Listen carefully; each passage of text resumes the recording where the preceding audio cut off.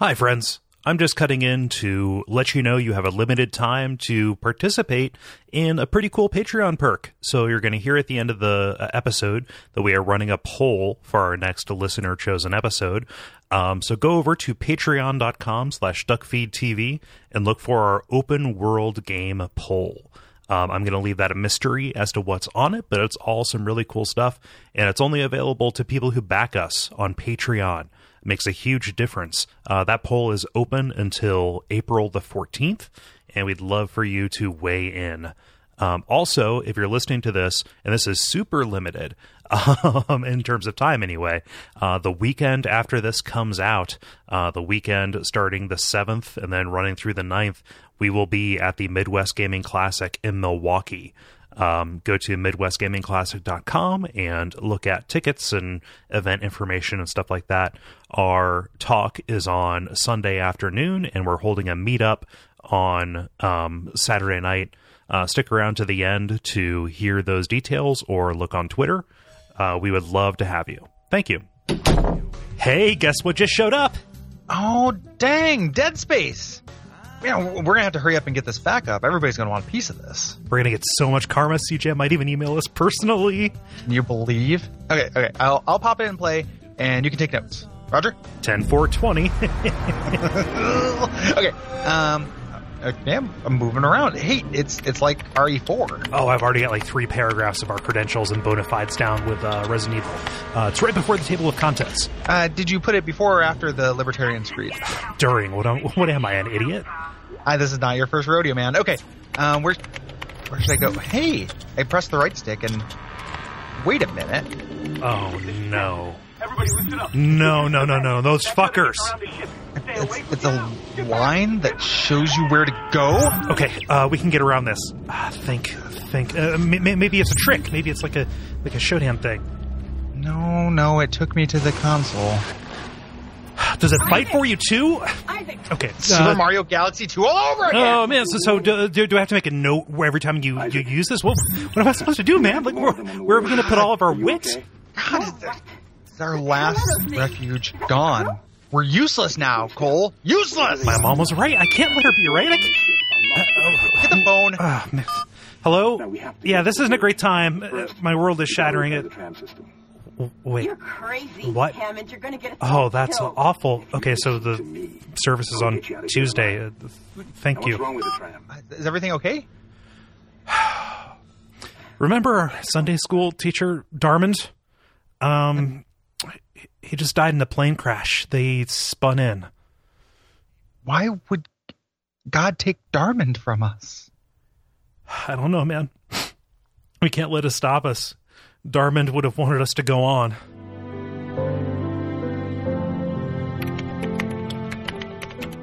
When I think of the horror and misery of Dead Space, when I think of being alone in the cold and hostile bowels of a nightmare ship, I think of what life will be like without my Sunday school teacher, Darmond. He was such a special, true paragon, a shining light that guided the way for all young men who wanted to be gamers for Christ. Real people who would be out there. Do you remember that time that he bought us root beer and he pretended it was beer? That was really fun, you know? Like, Diamond Dave Darmond, he's like this. In closing, we dedicate this Dead Space game fact to you, Darmond. We live with our arms outstretched, hoping to rise to your example.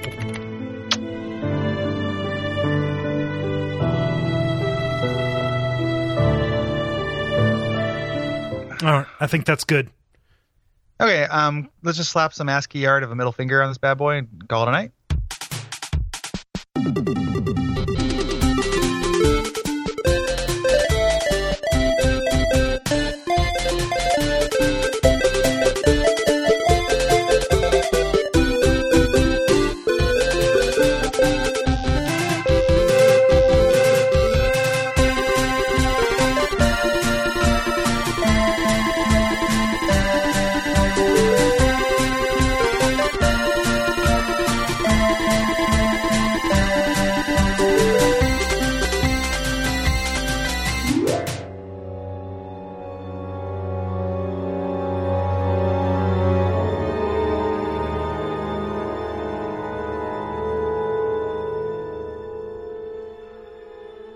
My name is Gary Butterfield. My name is Cole Ross. You're listening to Watch Out for Fireballs. It is a Games Club podcast. Yes, and this week we are talking about Dead Space, which is a survival horror game developed by EA Redwood Shores and published by Electronic Arts for the Xbox 360, PlayStation 3, and PC in 2008. Indeed. This is our spring survival horror game. Yeah. Getting spooky in the spring. Mm-hmm. It's time for spring screaming. That doesn't sound enough like cleaning to work. So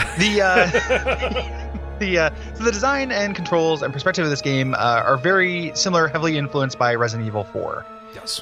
Explicitly so. So, in fact, the game was originally being made as System Shock 3. And you can tell. And then it has the story of System Shock 2. More or less. Yeah. And so they played RE4 and it's like, no, let's do that instead. Yeah. And they kind of restarted and made their own thing. Yeah. You can actually see images of this thing. They had some kind of development shots on the original Xbox. Like this game was in development for a long time, actually. But you can see like low poly, low res Isaac stomping folks. It's like the Flash version versus the Afterbirth Plus version of Isaac. Yeah. Yeah.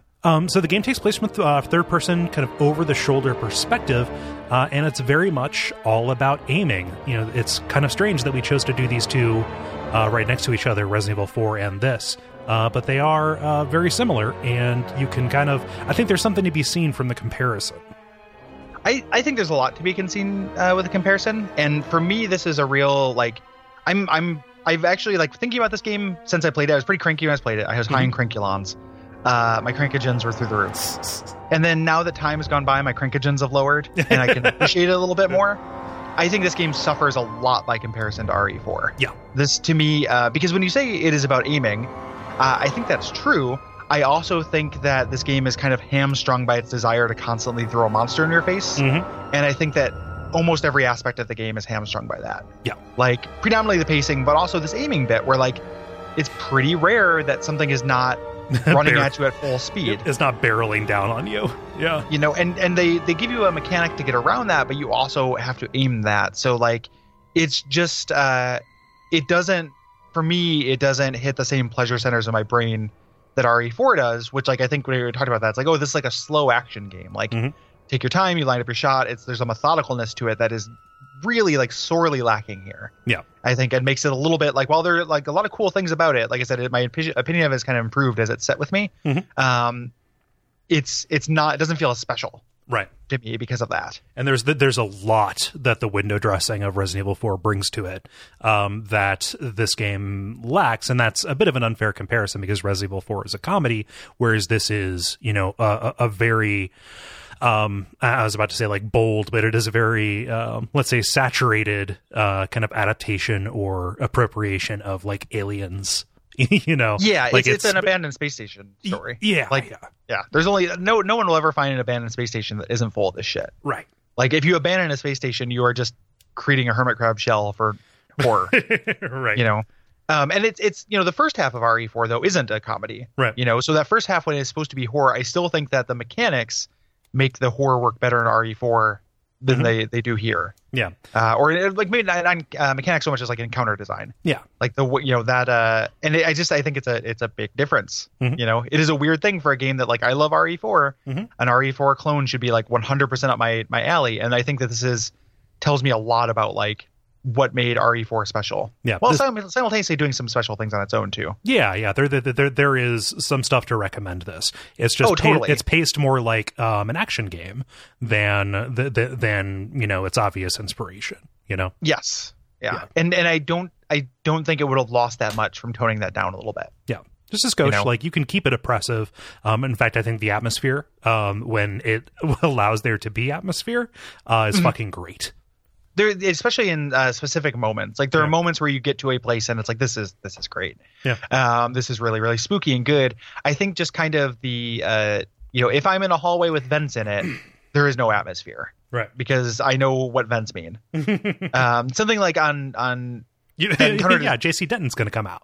Yeah, that'd be great. Hello. Like holding a pair of bombs. Some bombs. It really just made it something that I thought of when I first started playing the game, and this kind of remained true through the whole thing is, and I haven't seen this written anywhere, I think this game owes a tremendous debt to Doom 3. Mm-hmm.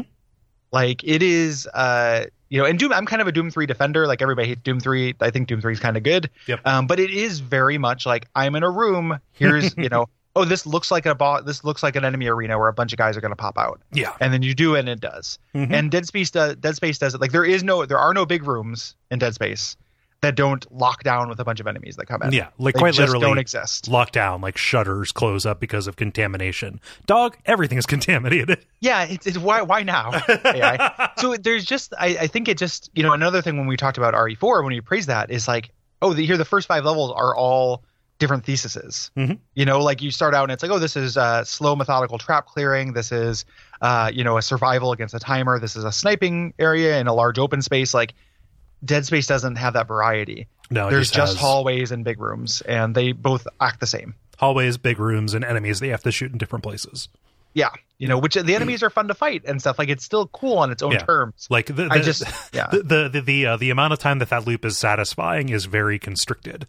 I think so. In Dead Space as well. Like, I don't know. I'm going to just drop a lot of sugar. I think the plasma cutter in this is one of my favorite weapons in games. I think so too. Yeah. I think that's phenomenal. And like, we'll go back to the notes because a lot of the good stuff about this we're coming up to, specifically with the protagonist and like who he is and how that informs how you play. Yeah. So you're a silent protagonist. You play Isaac Clarke, subtle, who mostly uses he's an engineer, and he's kind of a big guy. He looks like he might have failed shop, but he's not he's not a space marine. No. So he uses a lot of power tools. Yeah.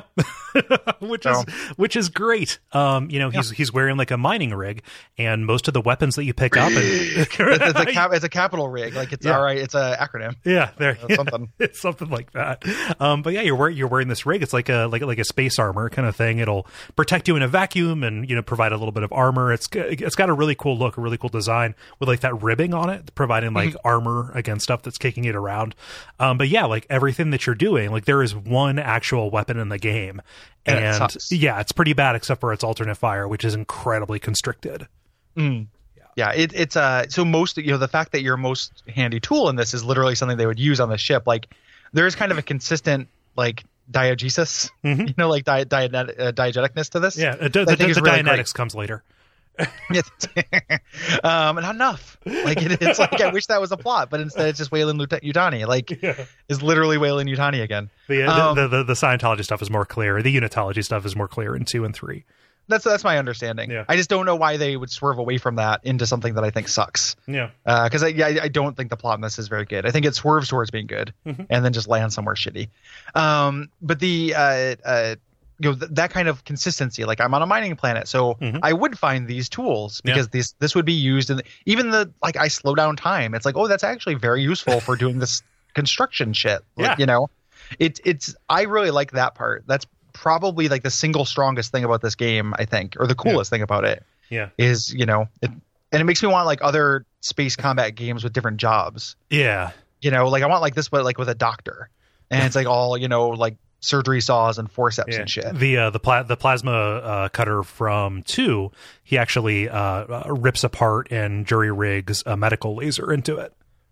That's really cool. Yeah. And then I want to get like a plasma speculum. It's just this kind of mundanity I think is super cool. Yeah. I'm a little bit conflicted because his job as an engineer informs the missions, right? You are being ordered around by the Space Marine, and there's a little bit of an element of kind of Arkham Knight in this, like, hey, we need the data from this place, etc. But what you're doing is actually trying to shore up the systems on this ship that is basically crashing into the planet, trying to stay alive so you can get some kind of escape, so a lot of the missions are go here and get this.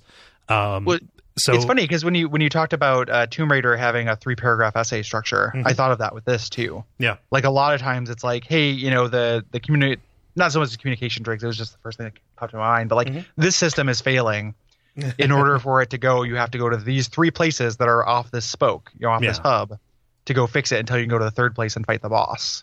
Like, the levels are pretty 3-paragraph SAE, I think. So, like, you have a very grounded justification for being in a lot of these places, but what it leads to is there's not an awful lot of plot. There is just kind of solving the mystery through these text files and audio logs and stuff like that, quote unquote mystery, as the elements are kind of brought out.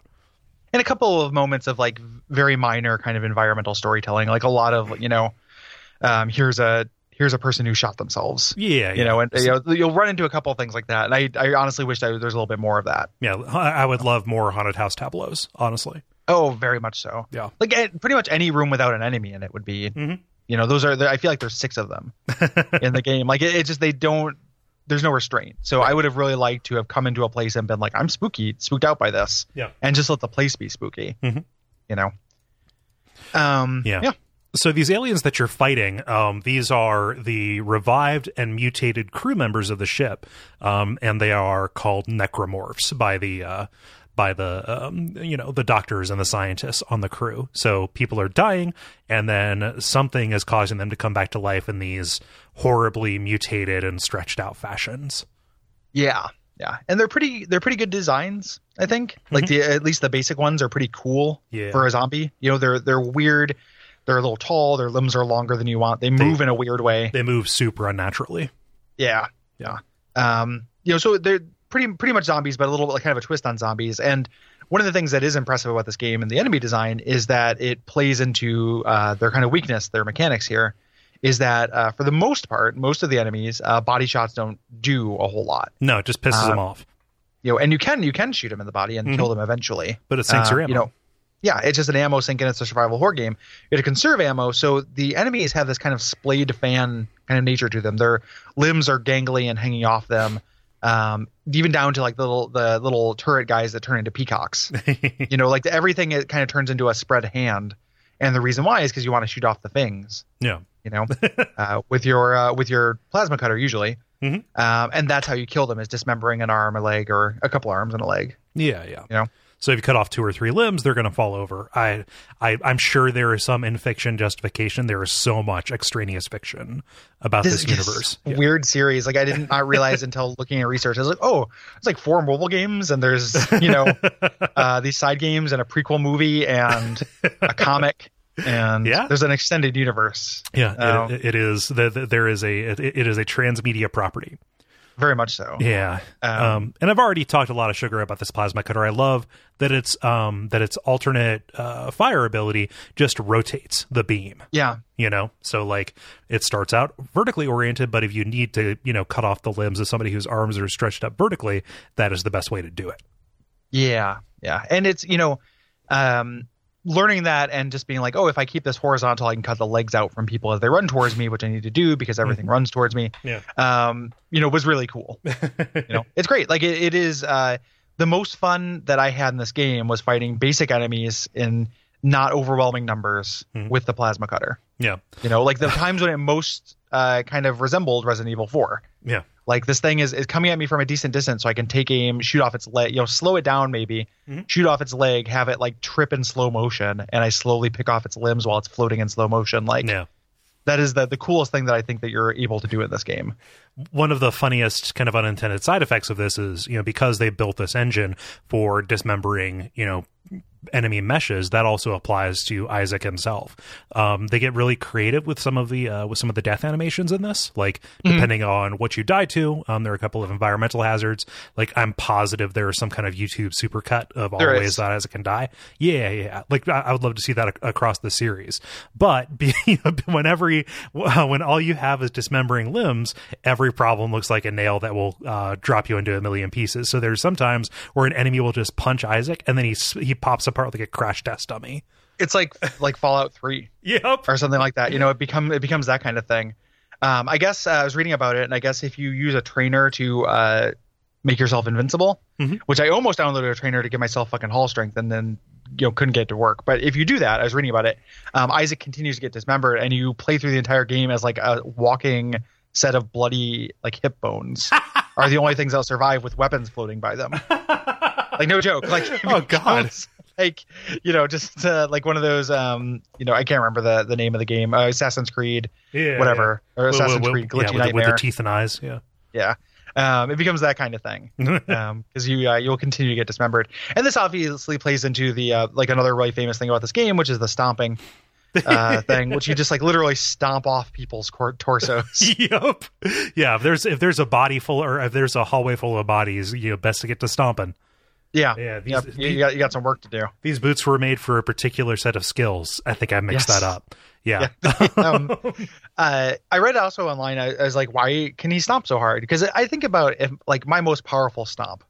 Right. Like I've done some stomps. Like I'll stomp if I'm dancing or something. Or I'm doing karaoke. Like stomp is my move instead of kick. Like when I was in a band, I did a lot of stomps. I'm not my first, like stompio. Yeah. And like but I think about my most powerful stomp, and it would never dismember anybody. Right. But he's got gravity boots on. He's probably firing his his thrusters or whatever to get attract himself to the ground. Yeah. And give himself fucking heel spurs. So yeah. This is something that, so I know that you're resistant to, like, hey, here's a thing that's cool about the sequel. But when in 2 at least, I've never played 3. Isaac becomes not a silent protagonist. And it's incredibly satisfying because as you're stomping people, the things that he shouts or his reactions or his animations are dependent on his health. So if he's taken a fair deal of damage, you're stomping, he just goes, "Fuck you." Yes. It's pretty that's visceral in a fun kind of campy kind of way. Yeah. Someday I may do the sequel. The reason why I'm resistant is because when I'm like, I don't like this thing about Dead Space 1. And then just like a literal flood of dozens of people being like, play Dead Space 2. I'm like, well, I just finished this and I didn't like it. Like, give me a break. Yep. Like, I understand it's better. There are a lot of good games out there, dog. Like, it's not I'll be okay. Like, let me come to it if I come to it. It'll be a minute. Yeah. Like, and also it's not going anywhere. Right. So it won't make my problems with this better. No. Like, it won't make the pacing of this better. So it doesn't, if it's a series honor redemption thing, it doesn't really matter. And like this still needs this is still a product that stands on its own or not, Right. And I still think it's worth playing. Like like I said, I was really cranky during it and I came away from it a little bit more positive. Like I think this is a game that does interesting things that's worth playing that just has the fatal flaw of bad pacing. Right. So I'll take this moment and say, as the person who has played Dead Space 2, it is very good. People who recommend that, or people who say that, are correct. I think the environments are the environments especially benefit from a larger amount of kind of visual variety, which again goes a long way in a horror game. The feels more lived in. The action is a little bit better. The pacing problem is not solved. It's just you go into it with a different set of expectations. That's why everyone kind of said it was much more of just it leans into the action thing, because I think some of my expectations of Quiet Time in this game was because I was approaching it as a horror game, and Quiet Time is paramount for horror games. Yeah, like it's literally the survival horror. The basis of it is like one of the Resident Evil would not work without save rooms. It's just wouldn't happen. And the number of times I got just like bushwhacked while using the store in the safe room, quote unquote, of Dead Space. Is like at least a half dozen, to where it eventually just became fatiguing. Like I understand what they're going for, but you can't, sustained fear is no longer fear. It's the same reason why we can do this podcast while our country's falling apart. Like, it's like at some point, like real life has to start again. I can't just keep being scared of necromorphs. Like, right. Real life has started again. Everyone who was saying that, they were saying that the second one, it doesn't solve that pacing, but the dissonance isn't there. Like it's much less of a horror game. It's much more of just kind of a space action game. And maybe you don't expect it to have pacing. Yeah. So, yeah. I mean, I would have to play them closer to each other, because I played Dead Space around the time that it came out. And like, this was part of 2008 being an oddly tremendous year for games. Especially EA had done a lot of really good stuff that year. So like this was a huge thing. And then I played Dead Space 2 like 3 years later when it came out, and that was it. So I don't have that. I don't have like the immediate things to pull. If something is, shows up better in Dead Space 2, I'll probably mention it here just so we don't get a you forgot. But yeah, like I've played it. It's good. It's probably not showing up on the show for a couple of years. Yeah. I mean, if we do it, it will be a long time. Yeah. And I'm also like, I've got Tides of Numenera over my shoulder. Like I've got stuff to play. I'm not hurrying for a sequel to a game that I thought was like a 7 out of 10. So yeah, but I'm glad you're going to point out those things that get better, because it does make me, if I do eventually go back to it, I do want to know Yeah. that they, some things got fixed. And it's also like people love this game. Like it's not. I'm not trying to say this to make myself seem like a cool rebel, but it's like me saying this. It's not by no means the critical consensus. Like this is a really well loved game. Like it reviewed very well, and like we have a lot of responses on this. Like so many that I couldn't fit them in, and most of them are glaringly positive. Yeah. So it's just me who had this problem, and part of it, I'll eat some crow because it's based at least a little bit on expectations, but like. At the same time, those expectations were set by, the game's genre on the shelf. Like it is supposed to be a survival horror game, and I expect certain things from a survival horror game, and this, misses a big part of that for me as a fan of that genre, like a big fan of that genre. When I was talking about this for the show, I think I fell into a trap because the common comparison between Dead Space 1 and 2 was, hey, Dead Space 1 is Alien, but Dead Space 2 is Aliens. Mm-hmm. That discounts the fact that Dead Space 1 is far more action heavy than Alien was. Like, it could be a proportion thing, but it's not a direct 1-to-1. Like, it is much more. So they ramp up the action even further. Like, Dead Space 1 is like Aliens, and then Dead Space 2 would be like what? Alien Resurrection? I don't know. I've never seen Alien Resurrection. No, I'm just trying to be mean. Yeah, because it's a bad movie. But I don't actually. I was just baiting people. Don't bait on the show. I know. Yeah. Hey, you can't baiting hard or hardly baiting. Like it's not kind of thing I can stop. It's like Crank, like literally. So anywho, like it is something where this, and then people also were like, hey, why'd you do this one instead of this other one? This one's better. And like there is kind of a heuristic for whether we do the best entry in a series or the first one, I think. But it's it varies enough to maybe be hard to explain, where it's like, in my mind, if it seems unlikely we'll do anything else in the series, we try to do the best thing that's representative from it. Mm-hmm. However, we're kind of in this for the long haul. And, this is not a series. This is a series that has at least a couple of games that are worth talking about. Like everybody hates Dead Space 3, but everybody likes Dead Space 2 and 1. Mm-hmm. So it makes sense to do this one because if we did Dead Space 2, we'd never go back and do 1. Yeah. That'd be weird. Like, I feel like it would be weird to do the prequel to it and do the one that's like, oh, it's the same thing, but a little bit worse. Right. Like, so doing it this way means that in maybe, 2 or 3 years, maybe we'll do Dead Space 2. Yeah. And Dead Space 2's emotional hook, the core that kind of drives it forward, is meaningless without some of the context you get from Dark Souls. Yeah, totally. From Dead Space 1, sorry. So it's not, it's kind of a when people have made that criticism or who are asking that question, like, why would you do this? It's like, it's just kind of what the show is. It's not, it's not kind of our place to like do the, we're not cheerleaders and we're not like trying to like do the best of the series. Mm-hmm. That's I don't feel like that's really what we're doing. And there's also stuff to recommend this experience, Totally. Even, so there's stuff here that Dead Space 2 just doesn't have. Yeah. So I feel good about the choice, even if my crankogens were high. So, and I was never as cranky. Like there are some parts of this that I'm kind of down on because they're kind of goofy. I never ran out of patience like I'm led to believe you did. Other than the blast shields part, running out of patience is probably not so much what it was. I just found the experience a little bit exhausting. Yeah. Like just the kind of the sameness of the encounter designs killed it for me. Yeah. So by the time it was over, I was really ready for it to be over rather than wanting more. Mm-hmm. Which is the opposite side of that golf you want to be on. Yeah. But yeah. Let's talk a little bit more about the systems here, because we're still firmly in stuff that like I like here. I think the alternate fire thing is great, like a great way to add variety to your weapons. Mm-hmm. And I think Dead Space does it really well. They're all really different. Yeah. And you have your main kind of bread and butter thing, but then you have something that's like more situational. And you can find situations for most of these. Mm-hmm. I didn't, because of your upgrade economy. Like I was like, I think I meant to choose 2 weapons and stick with them, really. Yeah. But I tried everything, and it was fun to try them, and I could see ways that they would almost all be useful. Yeah, and there's some weapons where the secondary fire is actually a better use of that ammo. I'm thinking of one, I forget the name of it. It's like the contact gun that in its regular form is like a BFG, but if you press the alternate fire, it does like an AoE attack around you. Which in a game where where enemies are coming at you, where forward people are coming at you, like that is a tremendous get out of jail free kind of button to jump to.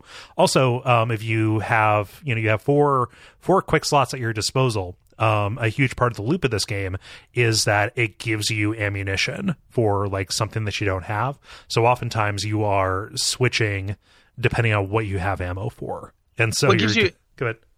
It gives you ammunition depending on what you are carrying. Yeah. It doesn't give you ammunition depending on what you don't have. So yeah, you're not going to. Yeah. So you're not going to. So that actually made to me discouraged diversifying my arsenal because it's like if I have if I concentrate on 2 weapons, they're going to be highly upgraded, and I'm always going to have ammo for them. Yeah. And that worked for me, and that's how I played through the game. I can see the other thing, but because inventory is limited, if I'm rocking with 4 weapons, like ammo is going to be scarce for all 4 of those weapons kind of all the time. Yeah. So if I have a situational weapon, like I don't want to get that much contact gun ammo. If I'm just using it when I'm in certain situations, I need that plasma cutter, ammo. Yeah. I thought it was a lot of fun to like scramble and look and see what was available. I don't know. That was like a self-imposed kind of rhythm that I put on myself then. Yeah. Like, oh, well, all I have left is line is line racks. So let's light them up, I guess. Yeah. I wonder if this is also me going into it with a traditional survival horror thing of like, I need to have lots of ammo. I need to be very conservative with this. Yeah. So for me, having an ammo store, also, but I always needed it. Like when all the bosses, like I didn't finish any of the bosses with tons of extra ammo, so even keeping down to 2 weapons, I still like went through my ammo. Yeah. So I don't know, like I don't actually know what the difference is there in those 2 kind of playthings, because the only weapon that does appreciably more damage is that contact gun. Yeah. Everything else does around the same amount of damage. So you're not getting a greater return on your lack of ammo. Yeah, it's a similar number of shots. Yeah. You can upgrade these weapons at these workbenches that are found throughout the world using these power cores, which are very smartly handed out for kind of exploring off the main path and finding them in these boxes. Exploring off the main path is really good, especially when they make the main path obviously apparent, which, in a mechanic that we're going to talk about. But the upgrade system in this is kind of you have this tree where you're allocating these. So sometimes you have to just sink a core in order to open up some stuff that will actually change the stats of your stuff. Yeah. How do you feel about the empty cores or the empty slots on these? I'm fine with it, knowing that I'm pretty much only ever going to upgrade my plasma cutter and my rig. Sorry, my rig. Rigs. Yeah. So effectively what it means is like beyond a certain point, getting those damage upgrade requires 2. Like it would be no different than, hey, this node requires 2 of these. And you can pick your shots and prioritize which way you want to go to unlock those other ones. Yeah. So it's not necessarily a mandatory tax, because oftentimes those empty ones are put at a branching point or beyond a branching point. Yeah. Like you'll definitely have to fill up some empty ones. It just depends. You can choose on the one that gives you reload and fire speed versus the one that gives you damage and capacity. Yeah. I felt a little discouraged by them because power cores were so rare. I think this is ameliorated by the fact that you can buy them. But early on, when I was kind of hoarding everything before, again, I switched to that kind of like 2 weapon, I didn't buy ammo, because I didn't need to, because I had ammo. Yeah. Things like that. So it ended up working out good for me eventually, but it took a little while for the economy to kind of kick in. Yeah. And I grew to like it and be okay with the negative spaces. I still think it would have been kind of, an incremental upgrade at that point, like something very small, as opposed to having it be quite so grand, so quantized. Like might have felt psychologically better. Yeah. Point 0.2 reload speed, and then when you get to an actual node, it's 0.5. Something like that, like might have just felt like less of a waste, because when you go to spend your nodes and you have one node and you can only spend it on blank spaces, like it feels shitty. Yeah. But it's pretty tight, and it's pretty like, but in a way that I think is kind of right. Yeah. Like I came away from it with 2 fully upgraded weapons and a fully upgraded rig, and that's it. Yeah. I couldn't put a couple points in stasis, and that's really all I could do. And it felt appropriate. It makes you make a choice about the weapons that you're going to lean on, kind of primarily, Yes. And it's also something that, I feel like it's designed well for your first go around. One of your rewards for like a new game plus approach, every time you prestige in it or whatever, it gives you a shitload of credits and also a shitload of power cores. So your second approach is always going to be with a more upgraded thing. Yeah. Or more ability to put these upgrades in. Yeah. You can also, these power cores, and this is part of the reason why the economy seems so tight, and it took me a couple of these rooms to really figure it out, is that these there are storage rooms that need a power core to open them, and they're just kind of treasure rooms. Mm-hmm. In general, with a power core costing 10,000 digit creds, I did not find these rooms to be worth it. Like I could usually buy, but I guess this is a thing when on like hard and extreme difficulty. Mm-hmm. Like this is a really good use of your power cores because you're going to need that healing. Yeah. So when I was reading online, I was like, why would anyone do this? And and that's what people were saying. Yeah. So it's like it's an instant gratification thing versus versus fighting through with less health but having an advantage for the rest of the game. Yes. Yeah. Permanent upgrade versus a temporary one. Yeah. Dead Space also kind of cribs Resident Evil 4 sliding difficulty by giving you health and ammo when you need it. Which works. Like that is a good system. It is always nice when you take somebody out and then boom, there's a health, or boom, there's some plasma. I think that is generally good as opposed to really going full survival horror and restricting them and making them finite within the world. It goes the other way as well. Like enemies will show up when you're doing better. Yeah. That don't show up there, which I didn't. They do a pretty good job of hiding that. Mm-hmm. When like literally every surface is covered with monster closets. Like there's a vent in every room, so like they can spawn a monster anytime they want. Yeah. So there's a little bit of that like Left 4 Dead director feeling to it. Mm-hmm. I think I would have preferred to, like, I don't know if it hits the balance quite as well for me. No, as RE4. It's a matter of degrees, I think, in a lot of ways. But I mean, it's pretty rare, after I would clear a room and I would use a lot of my ammo, I would find a lot of ammo, enough to get me to the next spot. Like that part of it works pretty well. Yeah. It's just, I think it's the thing that makes it less good to me than the RE4 version is that RE4, like, it would change like room layouts. And it's just like, well, it's like, does Dead Space have room layouts when it's just, again, just everything rushes at you from all angles? Like it does. There are a couple of set pieces where they're constricted hallways or walkways or something. But for the most part, a room with 4 enemies will, is more similar to a room with 5 enemies. It's just a little bit difficult. When you say room layouts, you're not talking about the actual geometry. You're talking about placement of enemies.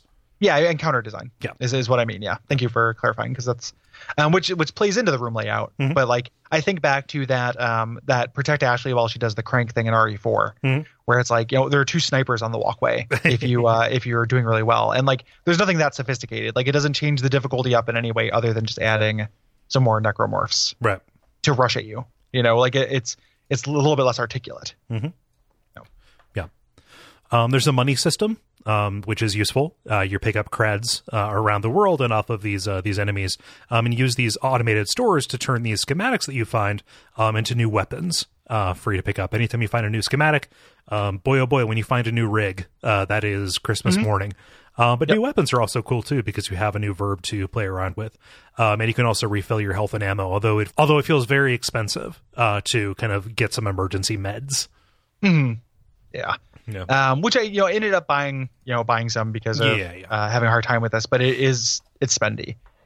Your inventory is limited, but you don't have to worry about the size of anything. Right. There's no Tetrising, which is fine, even though I got frustrated when I was like, I have 3 schematics and they won't give me a fucking store. Like, I want to pick up this ammo. But for the most part, it was fine. Yeah, it was. It got a little bit tedious because you would find ammo, it would say, no room, and then I would just cycle to all my weapons and then try and reload them to free up a slot.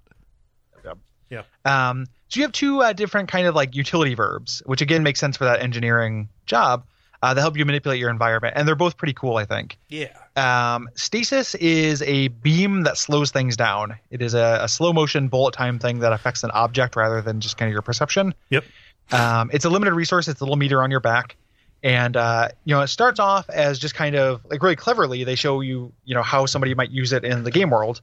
Just kind of manipulate your environment to get through essentially a Sen's Fortress blade trap thing. Yeah. But then it actually becomes really useful to kind of tactically use it on enemies to slow them down. So you can, again, take those kind of shots and turn it into RE4. Yeah. Yeah. It buys you some time. There's some enemies that are drastically easier if you're able to like freeze them in a charge or, keep them from jittering around or jumping, from floor to ceiling, things like that. I think it's necessary for like 2 of the repeating like boss fights. Yeah. Like I need to stick the Nemesis in a jet engine or whatever kind of boss fight that they do twice. I don't know how you do that without stasis. No, it's absolutely required. But it's good. It's like, it is a nice It is a very nice kind of variation on the bullet time kind of formula that it's situational, but it's visually very cool too. Yeah. It looks really neat. It's mandatory for a lot of parts. Like when we said it was mandatory for that boss fight, like maybe it technically isn't. It actually is mandatory for some puzzles. Yeah. So they put recharge stations around, but you also can have a resource that refills this, which I did not use a whole lot because inventory was limited. I mostly relied on those stations, and just kind of like made loops back to the recharge stations when I could to make sure my stasis was topped off. They're very generous with those stations, and even in fights or situations where it's required, all of a sudden those are going to start dropping a lot more often. Yeah. Yep. So it's kind in that way. Your other module is Kinesis, which gives you telekinesis powers. Kyle, mind bullets. But that lets you kind of move things remotely and pick them up. So this is a way to do like weird physics puzzle kind of things to like load these batteries into slots. In the 0G sections, you're often, moving things around, debris to get out of the way or, jettisoning it into space. But even in combat, this is pretty useful because oftentimes the environment will be filled with these small little exploding gas cans that you can throw. Or I don't know if you noticed this, you can pick up detached alien claws and use those in lieu of weapons. And the nice thing is in this game, kinesis is not limited. Yeah. There's actually a little bit of evidence that used to be. If you look at, there are references to things of like refilling your kinesis. Yeah. So I think that at some point this was like a thing where we'd have stations, but as it is, that would have made some of those puzzle sequences just like really tedious. Like any of the puzzle sequences where it's stasis involved and you can fail, or zero oxygen ones where there's an air thing. Yeah. Those become very tedious because you have to make your runs back to the air station, I think. Yeah. The kinesis thing, like I never got my hand on using it in combat because the combat was too quick. Yep. But I like it in theory. If I like the idea, and every once in a while I could throw a gas can at somebody, but again, everything was rushing me all the time. So I very rarely had time to do it. It's most useful for those wall men, the ones that throw out the little pods. Sure. Yeah, and it's useful there because you never encounter those with something else. So you can always run back to a previous room, grab one of those, and that will take them out right away. Yeah. And otherwise they're tanky as shit. Yeah. They have a lot of limbs to sever. Yeah. We mentioned those vacuum sections. Sometimes you go to a depressurized portion of the ship, and you have a limited amount of air on those. That is something you can upgrade, and it's worth doing so because, hitting the bottom on that is bad news, as you would expect. But giving yourself more time in these oftentimes constricted situations where they're slowly adding combat is worthwhile. And for the most part, like so you can add to that. They'll always give you an air station. Like you'll always have enough air with your base air here, and I'm sure it's a bullet point later in general, but I think the sound design during these parts is probably the strongest it gets in the game. Oh, it's so good. This is as the best and most unique scare in the game happens in one of these things, I think. And the in general, taking away because they do something very similar. We're going to talk about 0G sections next time, where they take away your perspective. Like they make it so, all of a sudden I have an infinite sphere of angles to watch from. That I didn't think it was as nearly as successful as just taking away your hearing. Yeah. Because it really underlines how much you're using your hearing to, work in a survival horror kind of context, like what you're doing.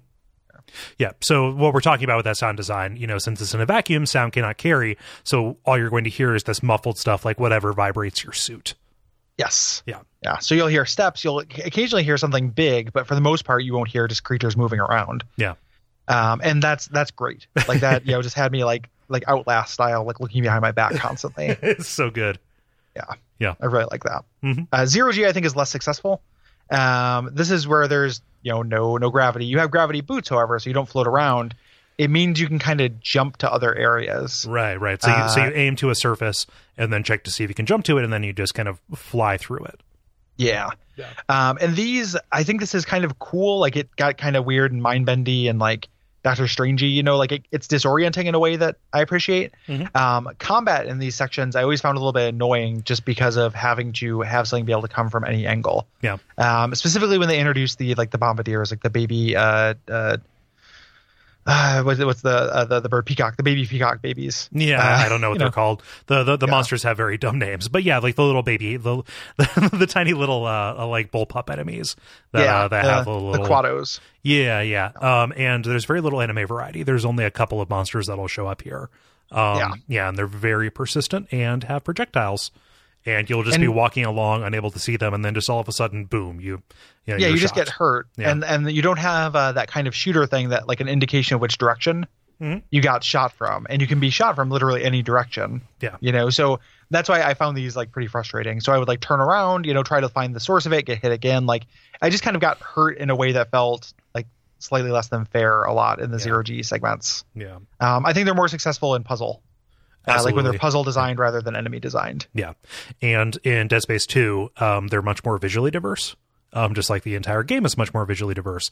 They add a little bit more variety to the gameplay in them. It's a lot of like spacewalk kind of stuff. As you're going on the outside of this colony. Yeah. So there's one hugely notable thing, and people are probably ripping their hair out that we're not talking about it. So here it is. There's no traditional UI outside of the pause screen and like the start menu. Every interface that you have, your inventory, the text logs, your ammo counter, it's all holograms that are kind of diegetic within the world, right? And this even goes down to like health meters. You will see on the back of your rig that, there is a line up your spine that shows how much health you have. So it's never modal. It never takes you out of it. It never feels any more artificial than a hologram that would pop up, I think this is a very cool design decision, and the degree to which they stick with it is pretty gratifying. Yeah. This is another thing that I think is one of like this is really special. Yeah. Kind of things about this game. I think this is great. Yeah. Again, just really, I don't know, like really, really impressive. Like it has no right to work as well as it does. Like it seems like you would lose track of information. You don't. No. And it actually does the kind of, one of the things I like that they do is that, we talk a lot about the show and how to like give the player epistolary information. And one of the things they do is they'll have audio logs, obviously, but they'll also have video communication. But rather than making me stop and watch something at a screen, it just shows up on my little wrist iPad and I can just walk while watching it. Like they do a really good job of this. I love it. Yeah. Like it's super good. And that even stays up while you're fighting too. Yeah. I think that this is one of the best things that came out of this game, actually. Yeah. I agree. Something I'm a little bit more split on, I think that I'm generally pretty positive about it, is the guide button. Yeah. Okay. So, the sketch at the beginning of this makes fun of it for being a little bit too hand-holdy. As somebody who gets lost in 3D space, I really enjoy being able to explore freely without having to figure out, okay, have I been here before, or which direction should I go now? This is not constrained to be like on rails, right? Like the line that shows up is not the only place you can go. However, you can always press the button to know exactly where you should go. So it's kind of contradictory. It enables exploration and reduces the consequences for like wandering off the beaten path to find extra resources or find these things, but you can always find, the way back, right? Yeah, I like this too. And when you talk about getting lost in 3D spaces, part of that is the game, like it just being there are a lot of samey corridors. Like it's a space station. But it makes sense. It would be the kind of thing that, like, again, you would have as an engineer on the space station. You'd follow these little guide things, and it's totally optional. Like I don't know if there was like a big uproar about complaining about it. Maybe that is like a post Souls world that would have that, where people would be like, "Oh, this is holding your hand." I never saw it that way. I just saw it as like, because the resource for figuring out where to go is always available to you. Right. I could alt tab and go to a game fac, or I could alt tab and look up a map. Yeah. So just, it's really like, it's just the question of how easy you want to make this thing that I have you'll never take the option for me to do away. Yeah. Here's the baggage that I'm bringing to this. Did you ever play Perfect Dark Zero? No, but I'm familiar. I know they have a similar thing. Yeah. So in that, they have levels where you can wander around. If you're lost for a long enough time, it will just pop up arrows that show you where to go, which it feels like a failing of level design, right? Like, make it so I can never get lost in the first place if you're just going to put this in. It feels like it feels less like a system they designed around and more like something that was put in order to band-aid over an existing problem. Yeah. I come into this with that kind of baggage and association, and also generally being not that crazy about hand holding, especially in a survival horror game where getting lost is kind of part of the fun and part of being scared. But like, it is a convenience, and it is something that lets you focus on getting to the next action sequence. There's such a difference in between opting into something like that and having it tell you. Yeah, having it say like, "Hey, dummy, here, go here." Yeah, there's something like probably to the some connected DNA with like anytime a game is just kind of like making fun of you or being like, "Hey, do this," coming to you. Like I don't know if it's not exactly the same at all, but it's like the DNA with like the chicken hat and Metal Gear Solid 5 or something. Yeah. Like and I don't need a game to like don't come to me. I don't know, like just kind of in general, like the more. It's not so much about not hand holding because I want to be able to get direction. If Navi was a button, Navi would be good. Yeah. Like no joke. Like I have her in a jar. I feed her a chicken head once a week. If whenever I want to, I can pull her out and say like, and she'll go, "Hey, listen," and like point at a thing. That's the next thing I need to do. That would solve that problem. Yeah. And it wouldn't be like, because I mean, and someday we'll do Ocarina, and I think Navi is not like people go, "Oh, Navi's not so bad." No, Navi I think is as bad as everyone says. Like I hate Navi so much, and I played that game recently. Like I think that game is okay, is good, but I think she's very bad. Yeah, and if she was just a button, it would be good. Like it would be great. Just have an on-screen element that lights up whenever there's a hint.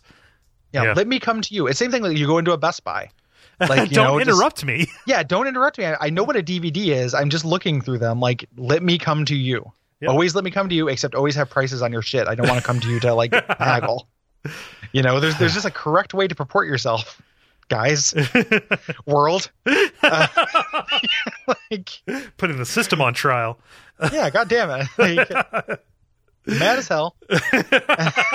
I'm gonna take it as long as I live.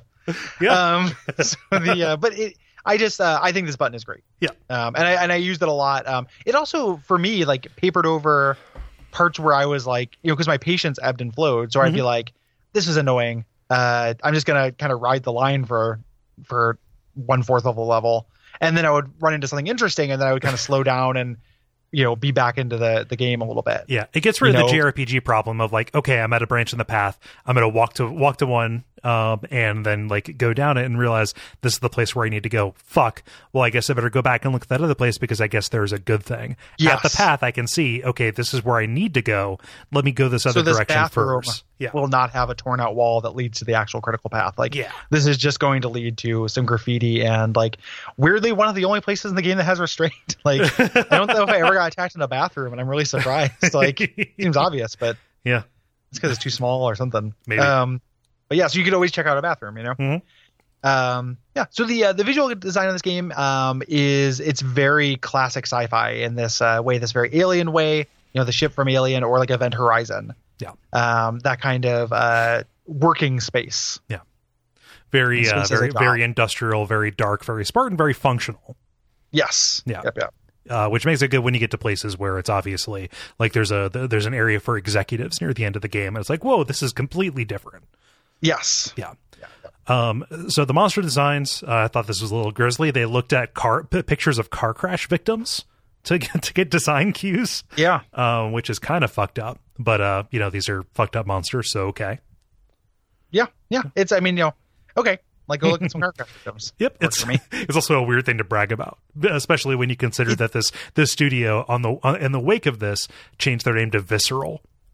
It's actually I read or watched some interviews, like some like GameSpot, preview interviews with these guys, and all reservations or anything about the game aside, like the guys who made this are real like kind of dude bro-y in a way that makes it makes sense for them to brag about looking at car crash victims. Right. Like they never. I watched 2 different interviews with 2 different guys. I don't know who they are, but like they never turn off like the marketing. Like, we're just going for a fresh new mechanics that will take things to the next level for us, and they never stop selling it in this really, really hard, very EA way. Yeah. That's kind of gross.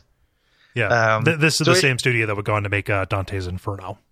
Oh, okay. Yeah. I never played that, but it's got a reputation. Yeah. So. And how about that sound design, Gary? Yeah, it's really good. Yeah. They do a really great job. I mean, we talked about the space, the zero atmosphere levels. I think it's the strongest, but it's strong kind of all over. Yeah. there's a large middle section of the game where the ship is being struck by asteroids. Yes. And the sound design during that is like appropriately like calamitous and intense. Like they do, generally it's great across the board. Yeah. Works very well with either headphones or surround sound. Like you will hear stuff scurrying in the vents around your living room. I don't know how often it coincides with things that are actually going to come at you. I don't know if it's just haunted house design or whatever, but like when it's midnight and I'm hearing somebody wailing off near my bedroom, that's pretty cool. Good on you guys. This feels very tense and atmospheric, in a way that the mechanics of your game and the pacing don't often let it be those things. Yeah. Agreed. Yeah. There's also, as we kind of alluded to, this whole expanded universe of comics, novels, other related media like interactive websites, ARGs, motion comics. They went whole hog. People in our community say that the novels are almost universally terrible. Oh, that's weirdly surprising that this this big budget video game novel adaptation is bad. Like the coolest thing, the best bit of the expanded universe is the prequel about when he was a tiny kid and his mom was a fundamentalist Christian. That is actually not that far off, because Isaac's backstory is after his dad died. His mom. So after his dad died, his dad was an engineer. His mom turned to I about said Unitarianism. That wouldn't be bad. Turned to Unitology really hard and like sold off all of their possessions. So they lived in this self-enforced poverty under the church. So just think, when we're in this, Isaac has this huge grudge against Unitology anyway. And his mother. Right. Isaac and his mother. Yeah, that makes sense. Yeah. Yeah. There is a prequel in the Wii game Dead Space Extraction, which was part of that glut of light gun based games that came out on the Wii. Think Resident Evil Umbrella Chronicles or House of the Dead, Overkill, things like that. This is actually really good. I think it was adapted for the PlayStation Move. But picture this, it's strictly action based. It takes place on the Ishimura as the infection is going on. Mm-hmm. And you are using the Wii Remote to cut off the limbs of these things that are coming at you. I could see that working. Yeah, it is very cool and very fun. It's weird.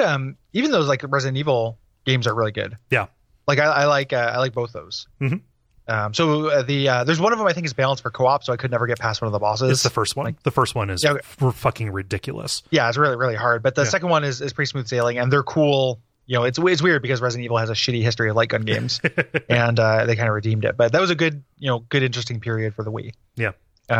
Not that we've broken the Wii barrier before, but I like the idea of like digging into some weird Wii shit. Yeah, because it's a weird system. I would love to do like for future plans. It would be nice to pair those Chronicles games with something. Oh yeah, that would be fun. Yeah. So there's a whole series here. If you like Dead Space, there's plenty of Dead Space out there. It exists for a deep dive. But for now, we're just talking about the first one. And I will probably say this thing in the plot doesn't make sense. And then Cole will say like later they do this. And I'm like, okay. And then I will say, it doesn't make sense. And somebody will say, well, it's in the novel if you. Yeah, I think that's going to kind of happen as work has to stand on its own. Yep. It is and as a thing, like this is, I've got some issues with the plot. It kind of sucks that everything other than this game is really based on that Unitology, because I think that's the coolest part of the plot. For me, I mean, obviously, like, Alien, zombies are good. Yeah. But the idea of a religion mistaking this malevolent alien force as their god is very strong and cool. Yeah. And this game is not about that. It's it should be, but it's not. The weird thing is it's stronger here than I remember it being. Especially after having played Dead Space 2, where it is incredibly strong, and a lot of the people that you're interacting with, your antagonists are more directly working for that church. Here it's there, like it explains why things got as bad as they did. But yeah, it is not part of the real driver. The real driving force here is the amoral corporation. Yeah, which I never need to see again, really. Yeah. Like, did you see Arrival? No. You should watch Arrival. Arrival's really good. I won't go into any more about it, so making this a really pointless tangent. But people who are listening who know Arrival know what I was going to go for. Okay. With that, you'd really like it. Yeah. It's great. Yeah, I love anything that explores language. Yeah, and it's a movie about language. Yeah. So it's very good. But so people who are listening know why I brought that up. Yeah. They're not going to cut it.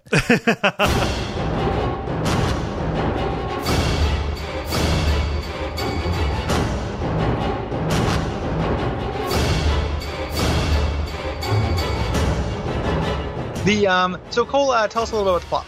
Well, the plot, Gary, by the year 2508, humanity has colonized the stars and is kind of sending out these corporations with their massive ships called planet crackers to break up these dead alien worlds to harvest their resources. Gots to get that platinum, I suppose. It's also the year that the last Planet Crackers franchise closed down. So unfortunately, people and our mascot, Crazy Crackers, hung himself. I'm just picturing like Planet Crackers. It's like Cracker Barrel, except instead of having rocking chairs out front, it has one of those big gyroscopes you can ride around in. I was literally just thinking of it as a children's restaurant that just serves saltines, like. just like yeah. Oh shit! For $2 extra, I can get peanut butter on these. Yeah, we got celery. Gary, I'm not lying to you. I have a box of saltines, so you know how they come in sleeves, right? Oh, absolutely. Yeah, for 4 sleeves to a box. I've got a 3-sleeve box of saltines that have been with me for 3 apartments. You're rocking a 3x3? Yep. You got a 3-sleeve, 3-move sitch? Yep. Holy shit. Yeah, I should probably throw them out. They're probably like 98% spider eggs by this point. But I don't know. I've gotten kind of attached to the little guys. I came up with a personal rule for myself, a couple of years ago, whereas I don't move food and I don't move dirty laundry. Oh shit! I always do laundry, right before I move. Like I will not move a hamper full of dirty laundry. That feels ridiculous to me. Yeah. It's like moving garbage, and I won't move food. It's like I'm just gonna eat everything I can. But if it's something that I've had forever, like this is a jar or something that I'll just donate it, or toss it, and then just buy new food. Yeah. No, that makes sense. Because otherwise I would have the same thing. I went through many, maybe not cracker sleeves, but I had many here's a weird sauce. Here's a packet of that like Swedish meatball sauce you get from IKEA. Oh shit! And it's as old as I am. Like it's it's essentially my brother that I've been keeping with me. I don't like duck sauce, and they always give you just tons of those, like just heaping handfuls of duck sauce when you order Chinese. Instead of throwing it away, I just keep it in my fridge in case somebody comes over and I can be hospitable with duck sauce. Yeah. You're gonna meet the alien from Men in Black. And you're just gonna toss those, leave those as a trail into a cage. Yep. Anyway, so Planet Crackers harvest resources. And kind of the paragon of these things, the example, the best one in the fleet, is a ship called the Ishimura. And it's gone missing, gone dark, radio silent. On this ship, there was a woman, Dr. Nicole Cross, who was on board this, and turns out that her boyfriend, Isaac Clarke, is an engineer who's kind of in service of the EarthGov.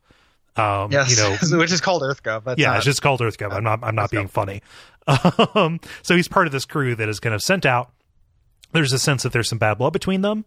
She, left in a huff on this in order to, they had a bad split. But he is there to make sure that she is okay, and also to see what is happening. It is a weird thing that doesn't pay off until the sequel. Yeah, they make a way. It does something in this one. Yeah. It's a little weird, though. And we'll talk about it when we get to the big reveal. Because it's I don't really understand the timeline, of this. And there's so somebody introduced me to when I'll look at TV tropes for a game they were doing for the show. Yeah. Because somebody will bring up that especially for something I haven't played the sequels and stuff. People will bring up that context for me, and then I never really realized that there are these other tabs at the top. And somebody pointed out Jeffrey Vandergroot, our friend, pointed out the wild mass guessing. Oh, it's terrible. Thing. It's the worst. And then it's excruciating. It is so gives me the heebie-jeebies. What if this is in the same universe as Doctor Who? Yeah, God, it makes me feel like somebody's walking over my grave. But there's also there's other tabs for that too. And people will do head scratchers and fridge logic, and it's TV tropes, and it's head scratchers, fridge logic, head crotchers. Yeah, head crotchers. Is that an alien? Is that one of the necromorphs? Yep, it is. Bursts out of your head and crotch at the same time, and then meets in the middle. And then they kiss. Yep. They make out with their brothers. It's a real McPoyle kind of situation. No, yeah. both of those. Wait a minute, I just figured this out later, or this is never answered. They're things that are just explicitly answered in the work itself. like a lot of the time. Yeah. But this thing with this reveal with the tape, there's a lot of theories about like what's going on, because this was a for lack of a better word, this was a head scratcher when it came up, where I was like, what why am I just finding this out now? Like what is this? Because it's before I'm under the influence of the Horcruxes and stuff. Like I just don't. So I don't really understand. But we'll talk about it. Maybe you have a better idea for it than I do. Yeah, I don't. I really don't. So that's where we start out. We start with chapter 1.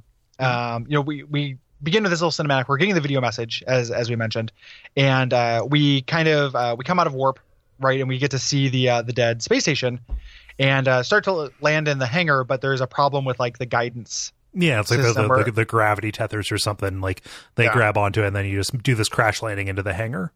Yeah, we're gravity hangar. and then they send us into the thing, so we crash land. Yeah, immediately starts with everything going to shit. Yeah. And Isaac's like, it's business time, and then he puts on his iconic helmet and then gets to work. Yeah. Yep. So like you're in the little reception station, and you fire up a console, and then all of a sudden a monster appears and kills one of your dudes. And you're like locked out of it as they are shooting at this. You feel very helpless, as the room goes into lockdown. Yeah. So you're red shirts, for lack of a better word. Yeah. Like bite it real quick. But yeah, like, you're helpless at this point. You're fleeing down this hallway, and, you get trapped by a monster in an elevator before it gets, kind of severed by it. It's very like, what do you think of the sequence of, of disempowerment here? Like when you're watching the thing happen? Yeah. Like or just when it's chasing you down and you think the guy's going to come at you through the elevator. Yeah. Yeah. I mean, it's okay. Like, it's not too bad. I played this part when the game came out. Oh, this isn't my total. Yeah, I played the first hour or so of this when the game came out and bounced off it. So this is me revisiting it after that bounce. And I can't remember why. I bounced off. When this came out is probably like when I moved to Portland. Like I was getting married and moving to Portland around when this came out. So like it could have just been real life stuff. Yeah. So it wasn't a surprise to me. I'd already seen it before. I thought it was all right. Yeah. Like I wasn't invested enough in the people to care too much. No. About it. I feel like that would have made this a little bit stronger. But as is, it's like I don't care about Isaac that much, and I don't care about any of this stuff. So it's tense for me, the player, but in a narrative way, it didn't land maybe as hard as I could have. Right. As hard as they maybe wanted it to, and just this is Monday morning quarterbacking. It would have been nice to walk through this place kind of peaceful and dead for a little bit before that happened. Very much so. As opposed to it just being the second room. It starts off so heavy, and it never lets up. Like, no. I talked about it in the generalities. I'm not going to bring it up like every single time that it bugs me, but like this game desperately lacks quiet time. Yeah. I can think of one time where I got to go into a room, see a creepy tableau without getting attacked by something. Yeah. Like once in like this 9 or 10 hour game. Like it just doesn't have that. And I just value that so much. I would have really liked it. Even after something there's a couple points where I definitely will bring it up where like a dramatic thing happens that I should be able to sit with for a minute. And then just on the way back, there's just one guy that pops out of a vent.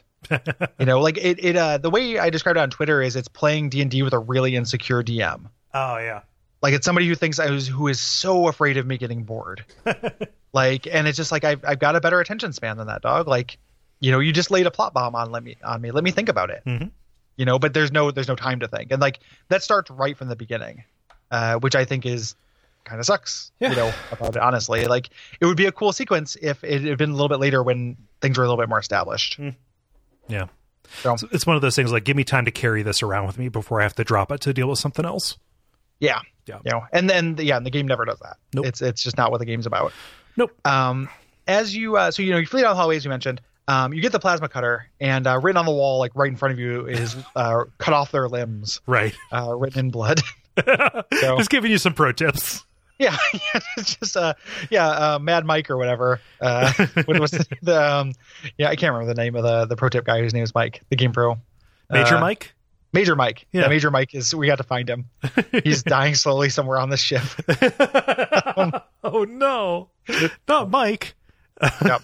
Yeah. But then we get the first actual enemy encounter where we get to do this, and the enemy. This is really cool because you're getting used to it. You're getting used to kind of like the aim in general. I think there's like kind of especially if you're playing this on controller, you can't change the mouse sensitivity, so you have to get pretty used to your movement speed and aim speed in this. and it's a little bit different than RE4. It's you swing a little bit more. You have a little bit more momentum to your move, and this took me a little while to get used to. And I really like this kind of safety encounter to let you get a chance to do that. Yeah. One big way that this is different compared to RE4 is that you can sidestep. Like, you have regular WASD kind of controls. So you can actually, swing around somebody as opposed to just being stop and pop. Like, you can move while you're shooting, which is a big deal. However, in that exchange, you get rid of a quick turn, which I know, Gary, is a big sticking point for you. I would have really liked a quick turn. Yeah. Like, just because I'm getting surrounded a lot. Yeah. So what it ended up doing was my metric for any kind of encounter was just to try to find a corner that didn't have a vent in it. Yeah. To kind of stand and Good things. luck. Yeah. They're pretty, the air in this place has to be great. I can't believe that like actual air circulation becomes a plot point because you have, how many thousands of miles of venting in this space station. Like, well, I mean, that's how they make the ship light enough to fly. There you go. It's true. It's mostly air. It's the hollow planet cracker. But this first encounter with this kind of first boss or first enemy is really fun. Yeah. And really, when you first hit it in the head and nothing happens, and then you hit it, because that's an extremity of sorts, and then you hit it on in the legs, and it still comes after you without its leg. Like, that's a great moment. Yeah. Yep. And then they just those arms are sticking up, like, yeah, shoot me, please. Very, very satisfying, especially the way they react and kind of reel when they lose one of those. Yeah. Yep. And you find an audio log here talking about, like, hey, the monsters are in the vents. And that is the primary thing that you hear throughout this game. Yes. So, like, your big main thing in this chapter is to activate the tram. And the tram is like the elevator in System Shock. Like, it is going to be the thing that takes you to your next chapter. It's where every chapter begins and ends. Yes, without backtracking. Right. Like, it's like System Shock. You'll never go back. Right. But it is and it's also the equivalent kind of, it's usually next to your quote unquote equivalent of a save room. Yeah. Like, you're going to get your store and your workbench usually right near that. So then they introduce the stasis module. You find that right next to a door that is malfunctioning and is a Sense Fortress like jaw trap. Yeah. So to slow that down to run through it. I think this is great. Again, this is like, because you don't know whether to trust it necessarily. Right. I kept expecting it to like give me. I'm here, and the game actually, for having like actual save stations, has really generous auto saving. Oh, it really does. Yeah. Yeah. So I never lost progress in a way that felt very frustrating. Yeah. You will generally restart right at the beginning of an encounter. Yeah. Which is good. Yeah, they do a good job with that. Yeah. And they even show you, like, by necessity, how to use the stasis. So, like, there's a puzzle here where you have to activate this repair claw and then move across the room to activate it, right? So you extend it and then activate it different places. You have to stasis it in order to get over to activate it in time. Like, this would have been a 2-person operation, but the stasis lets you do it yourself. Yep. Yeah. Yep. Just another way that fucking EarthGov is slashing budgets. Yep. I tell you, man, automation. Yeah. Yeah. I guess you don't talk to a storekeep in this. No. Yeah. Where have all the retailers gone?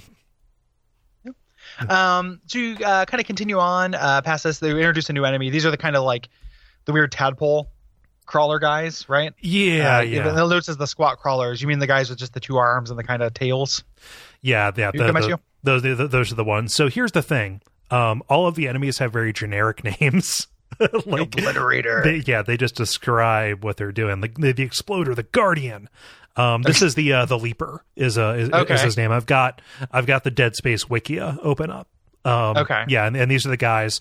One of the main ones who mostly hound you in the 0G, but yeah, they've got the 2 arms and they kind of go at a tail. The tail is good because it counts as an extremity for killing it. But yeah, they're very quick and they come at you fast. Yeah, and they jump at you, and it makes it very satisfying to stasis them in midair and pick them off. Yeah. So you get to a storage room. This introduces the weapon and rig upgrade bench, which we talked about. I think you'll have like 1 power node at this point. Yeah. But you don't have a lot of options for what you're going to upgrade. Yep. Just plop it into your plasma cutter. You can never go wrong. Yeah, no, that's really good. We'll talk about the weapons as they get unlocked because they're all interesting and worth talking about. Yes. I feel like. But yeah, you activate the tram and then go back, and you have to get the shuttle online. So the 2 people that you're with, and they're kind of pulling you in different directions sometimes. So there's Hammond, who is the USG, whatever, Marine hardcore kind of guy. And then there's Kendra, who is his subordinate but doesn't trust him. Yes. And then there's Kaylee. and Madison. Just, who, but yeah, so she's kind of like, hey, this is a trap. We should get out of here the whole time. And he's like, we got a job to do. I didn't know anything about this. Right. And that's kind of their general steez through the whole time. This plays into a twist that's going to come later. Yeah. So the shuttle that you head to here blows up while you're in it. So you go back like, hey, let's get this thing repaired, and then nope, our only ride home is gone, so we are fucking trapped. Yeah. And this kind of starts the kind of Arkham Knight go get the codes of one thing leading to another. Yeah. Here. They're just kind of tasked to eventually find ways to get out. So you need to get the captain's codes in order to override an executive lock on the systems. You can't get out. So you need to actually ride the tram to the med bay because that's where the captain is. You don't know if he's alive or dead at this point. Right. The tram station, it's got a store. So there are two weapons that are available to buy at the start. So there's the line gun and the pulse rifle. Yes. The line gun's great. The line gun's pretty cool. Yeah. Gives you kind of like a wider shot. So you can cut off two limbs with it at once. And then its alternate fire is a mine. Yeah. It's not really a mine because it blows up after a certain amount of time on its own, whether something's close to it or not. So it's really like a slow release grenade. Mm-hmm. The pulse rifle, which I used every weapon in the game like once, but didn't spend a lot of time with the pulse rifle. I used the line gun for a while. Yeah. And the pulse rifle is a military pulse rifle. Yeah. You can still use it to sever limbs, but it's a little bit harder to do so. Mm-hmm. And it chews through ammo really quick. And it feels gratifying because it's a machine gun. It shoots rapid fire. Its alternate fire is like just like a standard, under barrel grenade launcher kind of thing, and like that is what you want this weapon for. Yeah. So at this point I bought the line gun to have it, but that was really it, and that would eventually get a ditch for my trusty secondary weapon, which we'll get to soon. Yeah. So chapter 2, intensive care. Pay attention to these chapter titles. So and like one of the, like, again, like, not to bag on TV tropes that much, but we lately been talking about like kind of weird performative emotionalism. Like people going on about when they figured out this chapter title trick and just being like, wiping a tear from my eye. I thought about like, just like, give me a fucking break. Like this Junior Jumble, like this like Mad Libs joke, like actually, made you cry, huh? This Junior Jumble is laminated. Yeah, like, how are you supposed? Yeah, you work your way up to this Wyback. Like it's I have, like, people literally had a really serious emotional response to this, and I should also point out that I don't read the responses to the episodes before we do this. So if somebody is writing in or wrote in and they're I had a really serious, okay, good, because I'm not bagging on them specifically. I'm bagging on the tropers, right? So do we just want to say what it is? The first letter of every chapter title spells out a key phrase. I didn't make a note of what chapter 1 is called, but it begins with an N. Yes. Yeah. So the whole thing, I mean, we'll talk about it when I get to the end. Yeah. But it's like kind of cute. I don't know what I think about it. Like it's not like whoa, and a lot of people are like whoa. It's just like, oh, that's kind of cute. It's it's like Breaking Bad season 2, where you took all of the all of the episode titles that began with the black and white sequence. It told you what was going to happen. Yeah, that's a good way. Yeah, that's a good way to put it. Yeah. So if you're watching, I guess it is foreshadowing for like a thing that I honestly think was obvious from the start. Yeah. Like, I don't know. I don't at no point I don't know why that is. Like, I didn't go into this game knowing anything about it, and I'd only played about an hour of it before. But come on, man! It is a woman in fiction who is motivating a man to go into a situation. Of course, something bad's going to happen to her. And not just that something, or I knew that something had already bad happened to her. I don't know why. I was like, oh, this is a Force Ghost, and I mean, I guess I'm saying that like I don't know why I knew that. I knew it because at that point you'd already found audio logs that were like, hey, the thing makes people have hallucinations. Right. And you wouldn't do that if the player would, like, I don't know if they're counting on the player being like, well, not me. Like, I'm too smart to know the player character's not, Isaac's not going to have hallucinations. That's just going to be other people. Like, that's literally just the game telling you its trick. Right. And so I was just like, oh, none of, like, who even knows what of this is real? But she's definitely not real because it's not going to be a story about rescuing my girlfriend. Like, right. So I don't know. I just, like, anyway. Yeah. You head over to intensive care. Right. This is the med bay. Opens up properly creepy in the tram station with a woman whose eyes are bandaged. She's holding a corpse and talking to it. She says, "Hey, I've been waiting for you." Gives you the kinesis module and then dies. Tons of people wait for you to show up before they kill themselves in this. I think it happens a lot. Yeah. Yeah. But so that's going to be kind of the theming of this, is you have the kinesis module. So they're introducing our tools slowly. There's this kind of great like hallway you can go to on the way here that is full of body bags, which is properly spooky because I expect them, it's like a real haunted house thing. Yeah, you can open up. They're going to code Veronica me. Yep. And you get the flamethrower schematic, which is actually, now that I think about it, the only weapon I didn't use because everyone on the internet said not to. It's useful for those swarms of tiny little like Atlatl crawlers thing. Yeah. Just the QTE tax guys. Yeah. Yeah. But there's the blade thing that I used is also really good for those. Yeah. And that ended up being my secondary weapon. Of course. So did I use the flamethrower? What's the secondary fire on the flamethrower? It just fires a burst of flame. It's like think of it like almost like the. It's not like Team Fortress 2 at all, actually. Yoga flame. Yeah. It just shoots a fireball. Okay. Watch out! Waka waka waka. Yeah. But no, it's that like so this. I like this a bit. So the pulse rifle and that are stereotypical video game weapons that are supposed to feel gratifying but are not. The stuff that is more kind of rickety, very improvised is infinitely more effective than the stuff that feels like it's supposed to be a weapon. Mm-hmm. Yeah. Yeah, it's good to have those in there for contrast. Yeah. I'm positive there's some kind of overpowered use. It could be like a, you can use them if a lot of people are like, if you know how to use it. So I'm sure like it is a kind of thing, like you get through this game, they're challenge, people do challenge runs of this. Like you can get through it just flamethrower. Yeah. I'm sure there's a way to do it. Yeah. So as you're kind of listening, as you're moving through this, you're listening to your banter from your handlers or whatever. And we find out that Hammond actually lost Kendra. Yeah. He's like, I can't find her. So, hey, rather than do everything you're doing, don't go seek her out. Like I'm going to call the shots here. Right. Yeah, like, hey, she's gone. Listen to me. He is all about the mission, and it doesn't matter about his the collateral damage. He gets results. Lawful neutral. Yeah. Right.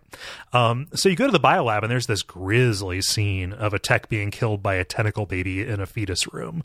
Like again, it is locked off from you. It's like a NICU or whatever, right? And he is pounding on the glass, and these tiny little guys, these lurkers, come at you, and this is the introduction of the tentacle babies, right?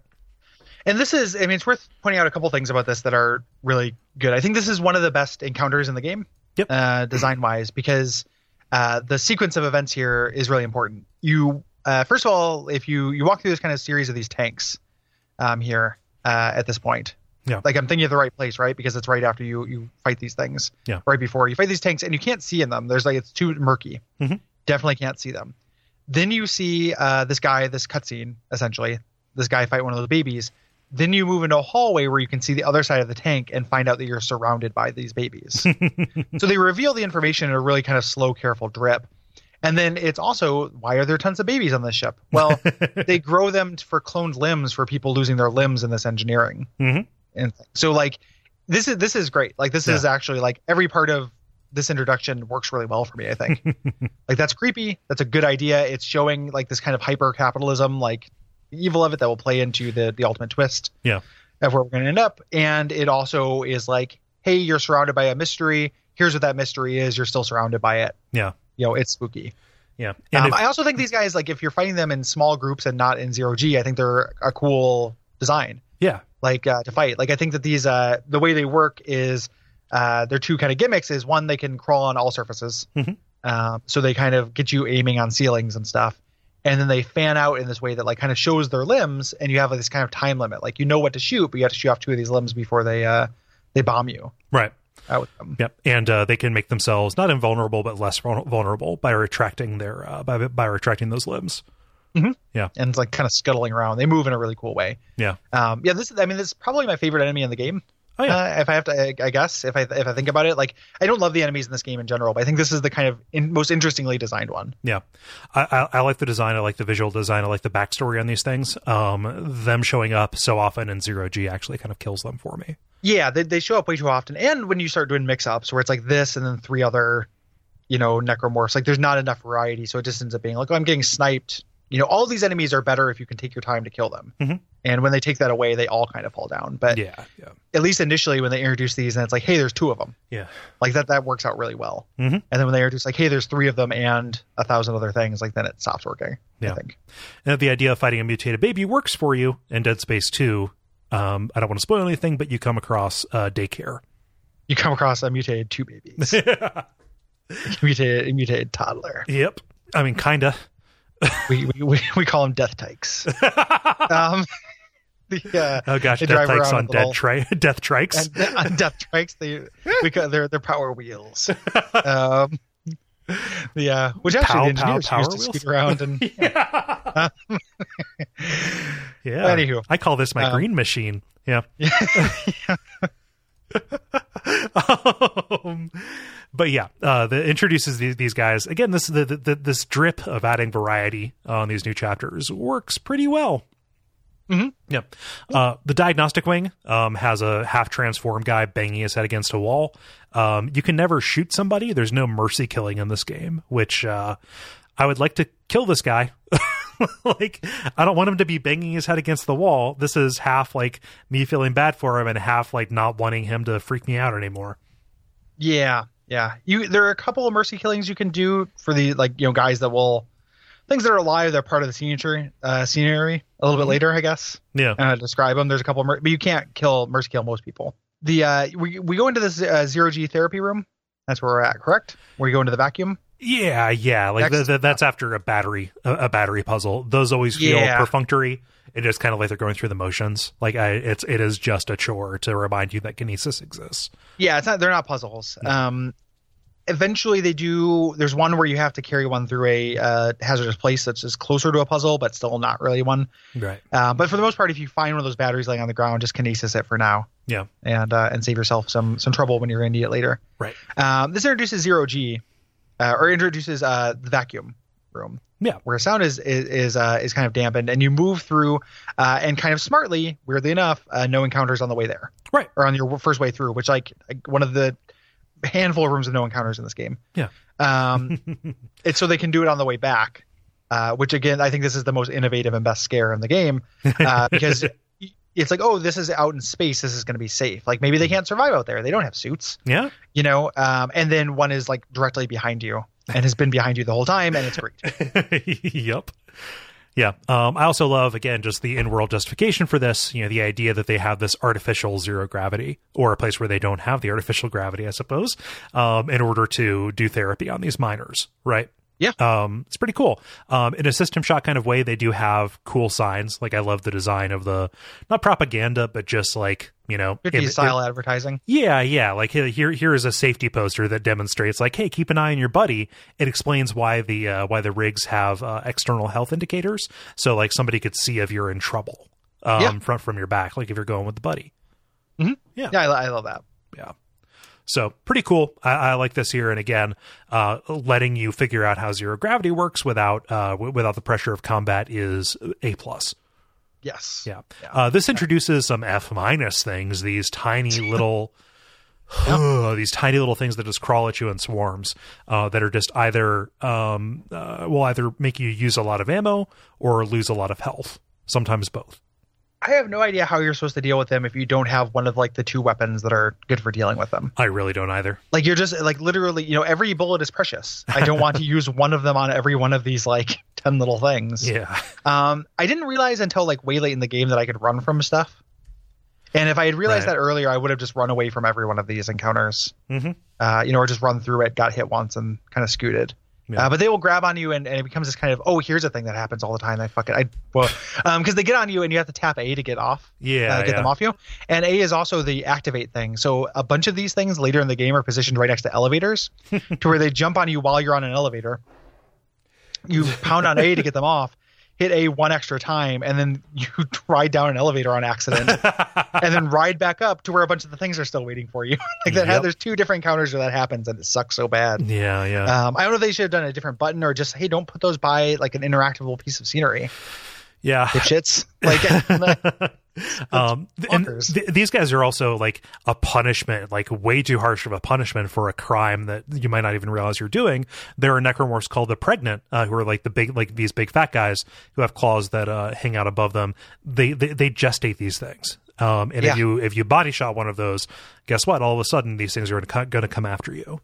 Yeah, and they introduce those things in greater numbers too. So you have to be really good at like fighting them without even accidentally body shotting them. Yeah, because getting a bunch of these guys is a real bad time. Mm-hmm.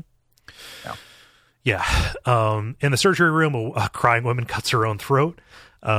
Should there be a content warning on this? I mean, I don't know. Nah, it's one of the very famous video game. Yeah. And people know that it's about. We've been talking about cutting off limbs. Yeah, I suppose. Yep. The entire time. It's torso chat.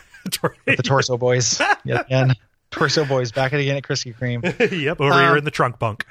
This is where you get a text log where it first talks about them. This is why I knew everything that was happening in the plot, because they brought up a marker from the colony surface. And I was like, oh, there's an alien artifact. Like, I get it. Okay, cool.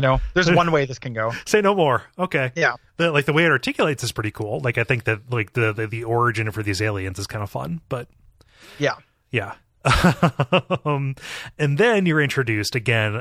Like it's tough to go encounter by encounter just because it is each one of them is defined by these things.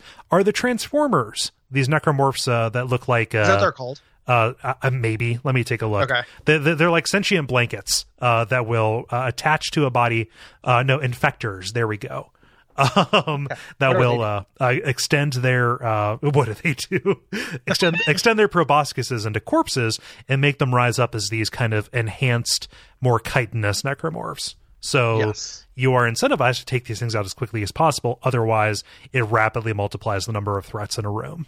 And this is also why you're stomping on corpses. This first one very pointedly does this to a guy sitting in a chair that you cannot damage. And I tried. Yeah. When I went through, I'm like, no corpse gets to be, no Christian burials for these people. Everyone gets dismembered. You don't get to keep those arms. The 5 body parts you get reunited with in heaven. Like, this is this is not going to be good for you guys if there's an afterlife. But you can't, even with your gun, you can't dismember this guy. No. Because they need him to show off these little stingray things. Yeah. Which I think is fine. Like, you are incentivized to fight them as soon as possible. Mm-hmm. I think it's annoying that they will attack you eventually because it just turns into a cutscene. Turns into a QTE essentially. Yeah. Which you're dealing with while dealing with this other thing, and the game does that a little bit too often, I think. They're really satisfyingly brutal. Like, when one of these things jumps on you and you actually do the QTE, like they look cool. Yeah. As like little animations, but they're not gameplay wise. I think they should only happen. You shouldn't be being able to be hit while this kind of happens, or surrounded while it happens. The world doesn't freeze during it. I love the way that Isaac kills these things. He pins down the body with his foot, and then yanks the proboscis out like he is starting a lawnmower. Yeah. Yep. I don't know if we mentioned this, but when you pause or when you go into shop menu, but also when you go into your inventory and stuff, the game doesn't pause. Right. So it is. It's got that little element of like you have to plan. You can't just like go into your menu and eat a bunch of healing things. Yeah. And the other side of that, you can, in some places you can check and double check and triple check to make sure that something is safe. And then no, it's just scripted that something's going to interrupt you in the shop. Yeah. Yep.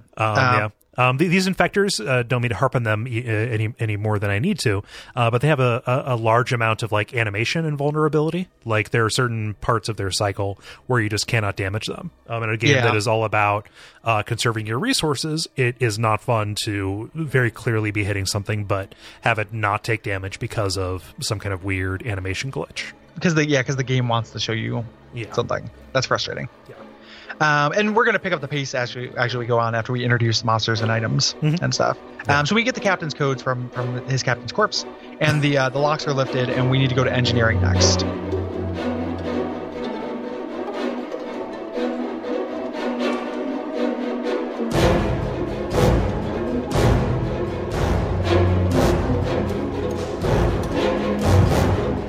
For Chapter 3, Course Correction.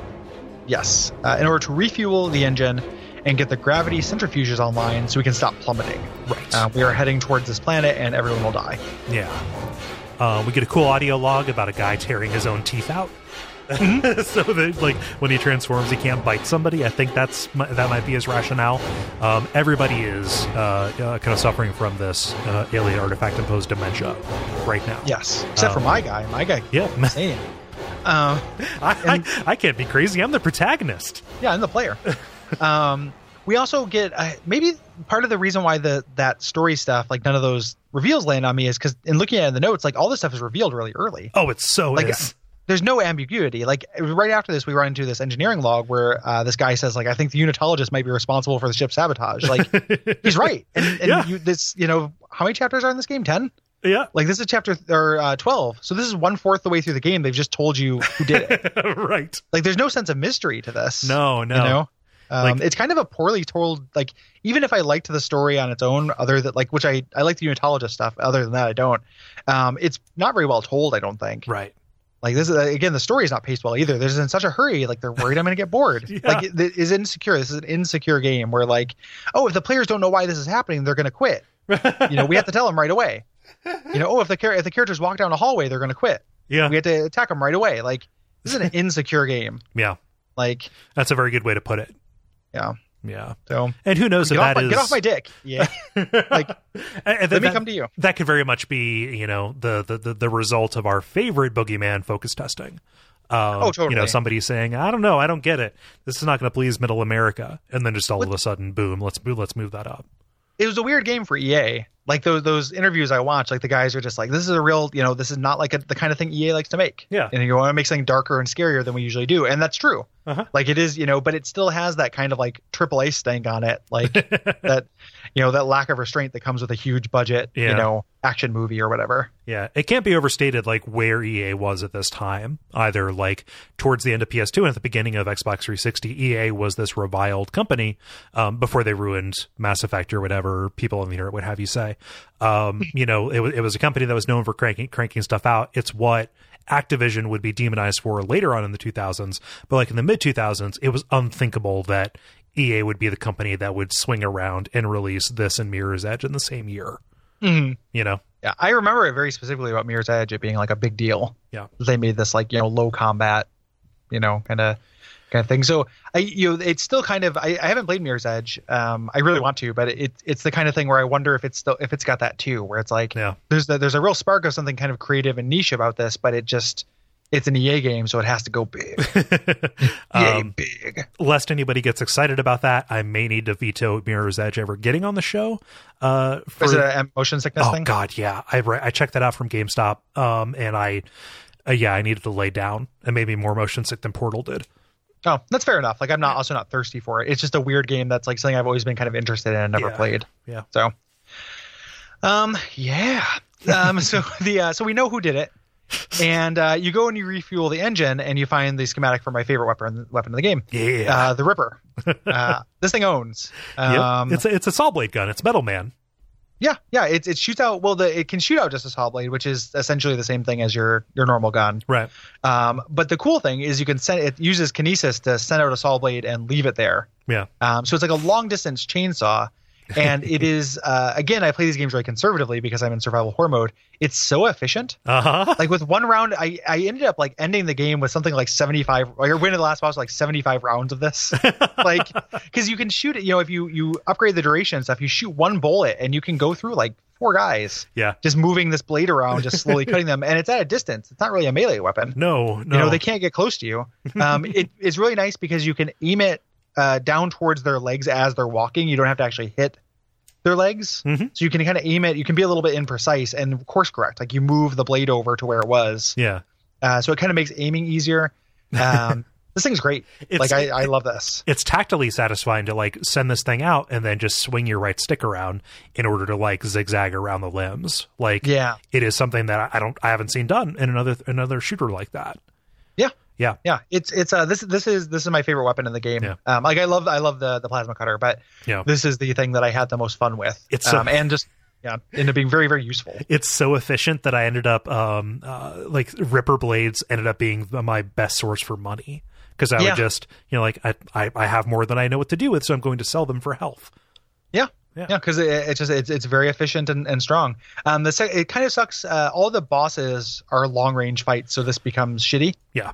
for them. And this also doesn't shoot instantly. There's it's a projectile, not a hit scan thing. So it's hard to hit moving targets that you need to be precise. And the bosses are all about that. So this is kind of useless on bosses, but very, very good for rank and file. Yeah.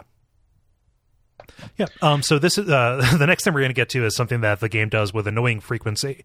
Entering a small room and then it seals up for decontamination. Or like an arena fight, like it's a mob trap room. Yeah, it's just wave combat kind of stuff. Yeah, not that good. again, like it's but Gary and Cole, you love it when the cabin attack thing in Resident Evil 4. You know, like you like being in a restricted environment, having to fight off threats. And this couldn't be further from that because the threats are coming from literally like they're on top of you instantly. Right. They teleport to you, and the game does it. You know, probably without trying to exaggerate, probably like 4 or 5 times in 12 chapters. So it is just very frequent. It's not like this is the chapter where this happens. It's just a quiver in the toolbox that is like woefully limited. Quiver in the toolbox, huh? Yeah, it's my toolbox full of quivers that each contain tools. Yeah, sorry. It's a nested. It's a weird illustration of a math problem dealing with integers and parentheses. Yeah, binomials.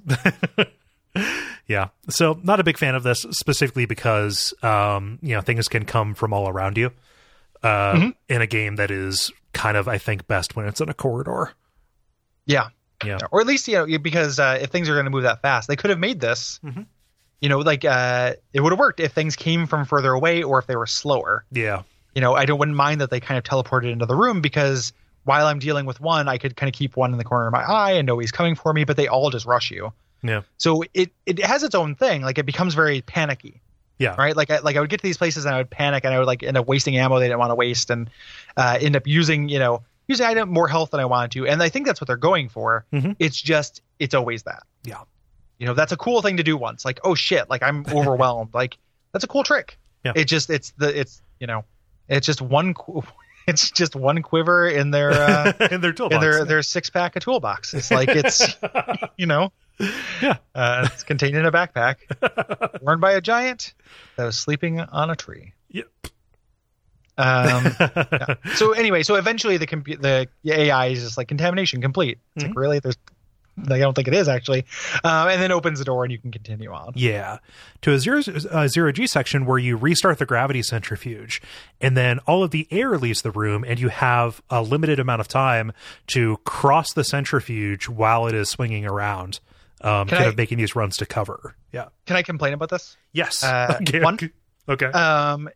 I think that this game does this kind of thing where there are these timing sections that you shouldn't do in a game where one of your primary verbs is slowing down time. Right. Like I find it frustrating that I can't slow down time here. Why not? Like I understand it's like a big thing. Yeah. But it just feels like it's confused what it's asking me to do. 2, the most direct route is to leave this little corridor and go to the left. No. And running against the flow of the turbine. Yes. Yeah. Running with it where it'll hit you from behind. So it's actually running with the flow of the turbine. Okay. If you go left. It almost seems like you can make it. Eventually you just get to an invisible wall and it kills you in a cutscene. Oh Jesus. If you do that. It doesn't like give you a chance to do it. It doesn't let you learn that you're going to not be able to do it naturally or anything like that. It just, invisible wall, I can't move forward anymore. Or you stop running actually.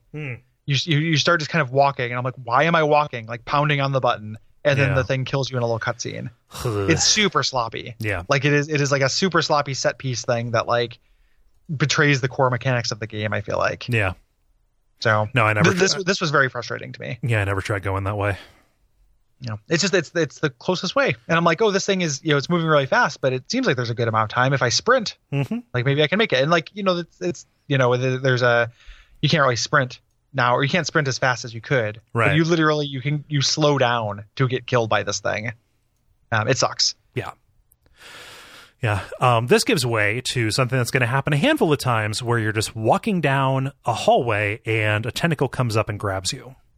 Yeah, I was going to ask what you think about these things. What do you think about this? They're fine. I think that they are one of the more pronounced, just kind of jump scare kind of things that happens. I like the very quick register change that requires you to think in a different way. how they kind of come up, even though you can kind of predict when they're going to happen based on the way a hallway looks. What I don't like is the most effective way to take these things out is to shoot their gigantic yellow explosive cysts with your plasma cutter. If you do not have enough ammo for that, well, fuck you, I guess. You're not going to be able to do this easily, if at all.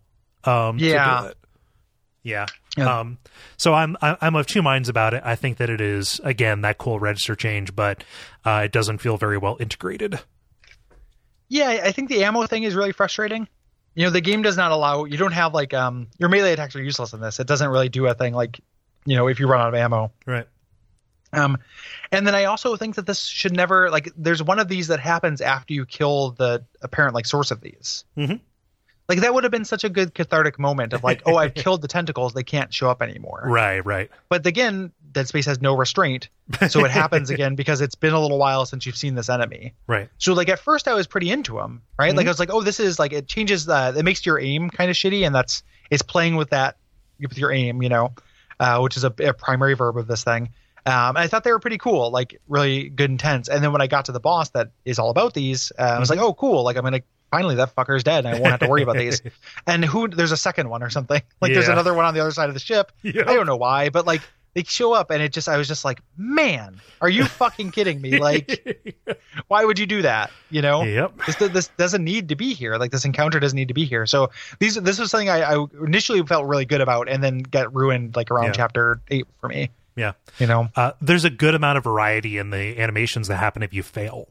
That's true too. I love the one where you make it, like you get out, and then it comes up and snatches you back in. Yeah. That's great. Yeah. It's like trying to quit the mob. Oh God, the tentacle mob. Yeah.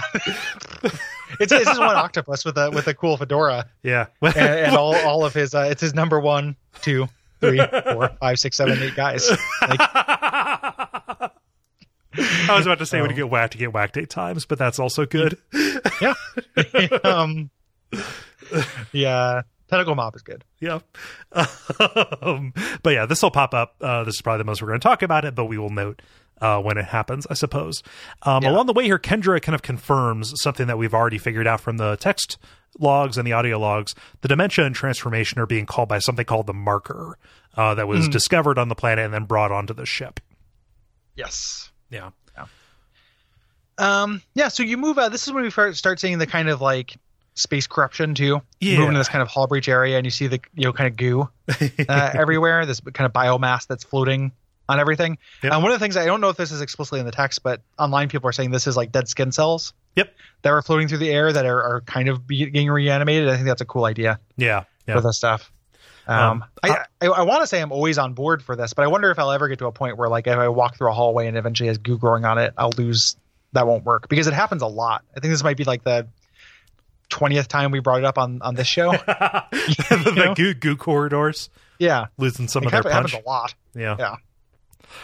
Yeah, it's I like that it's in fiction. I also really enjoy like the small glimpses that you get, especially when you do these spacewalks on the outside, and you see exactly how much of the ship is taken over and being enveloped by this. Yeah.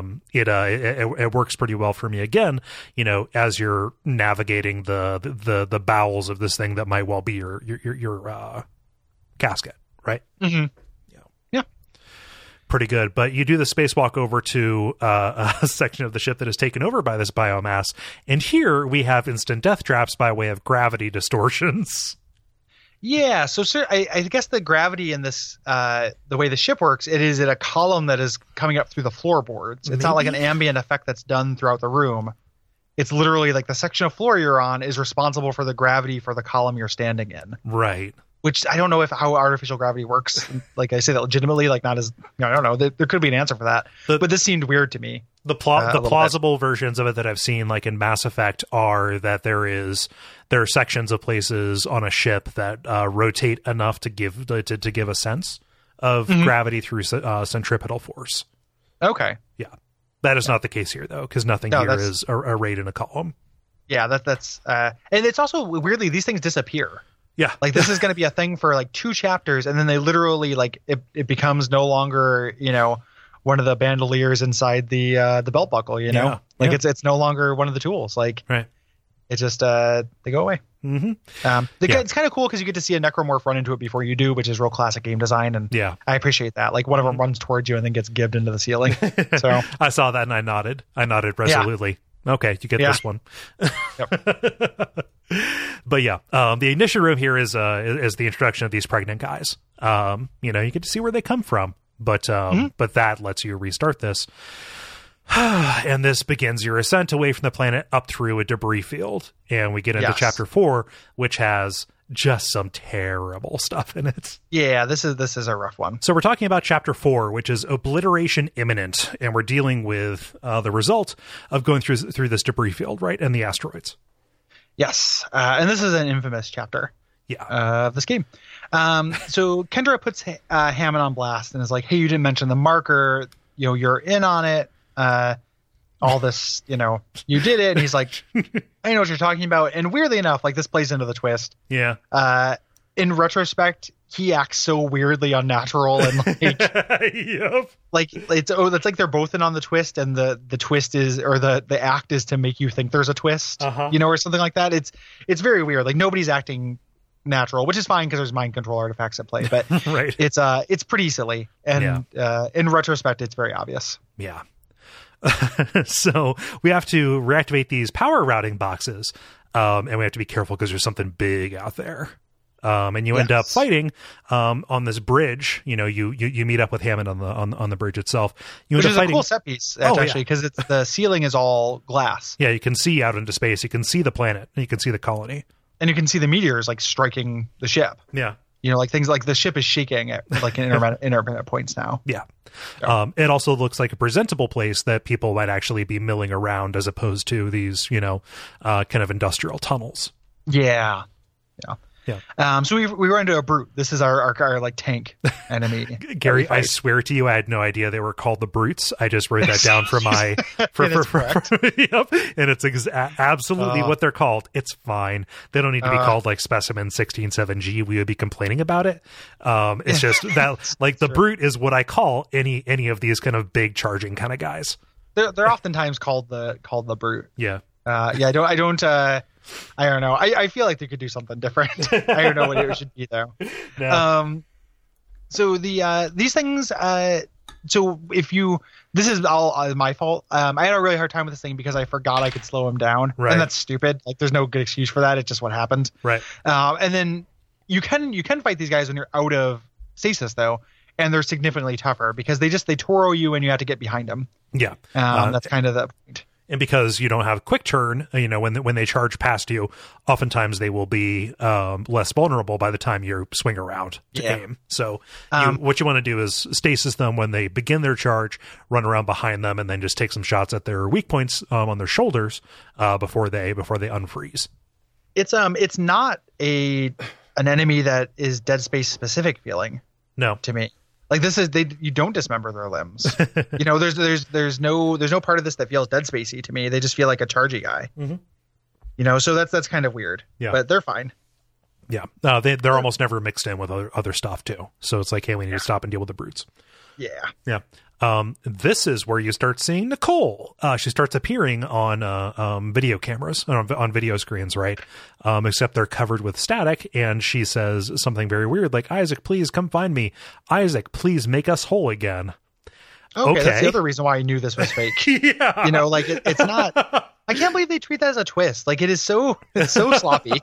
Make us whole again? You mean like you and me together? Like, oh, we're incomplete without each other? That's a fucking unnatural thing to say. That's a very weird way to put this thing that like I kind of can guess what you're talking about if you're writing me a poem. You're right. If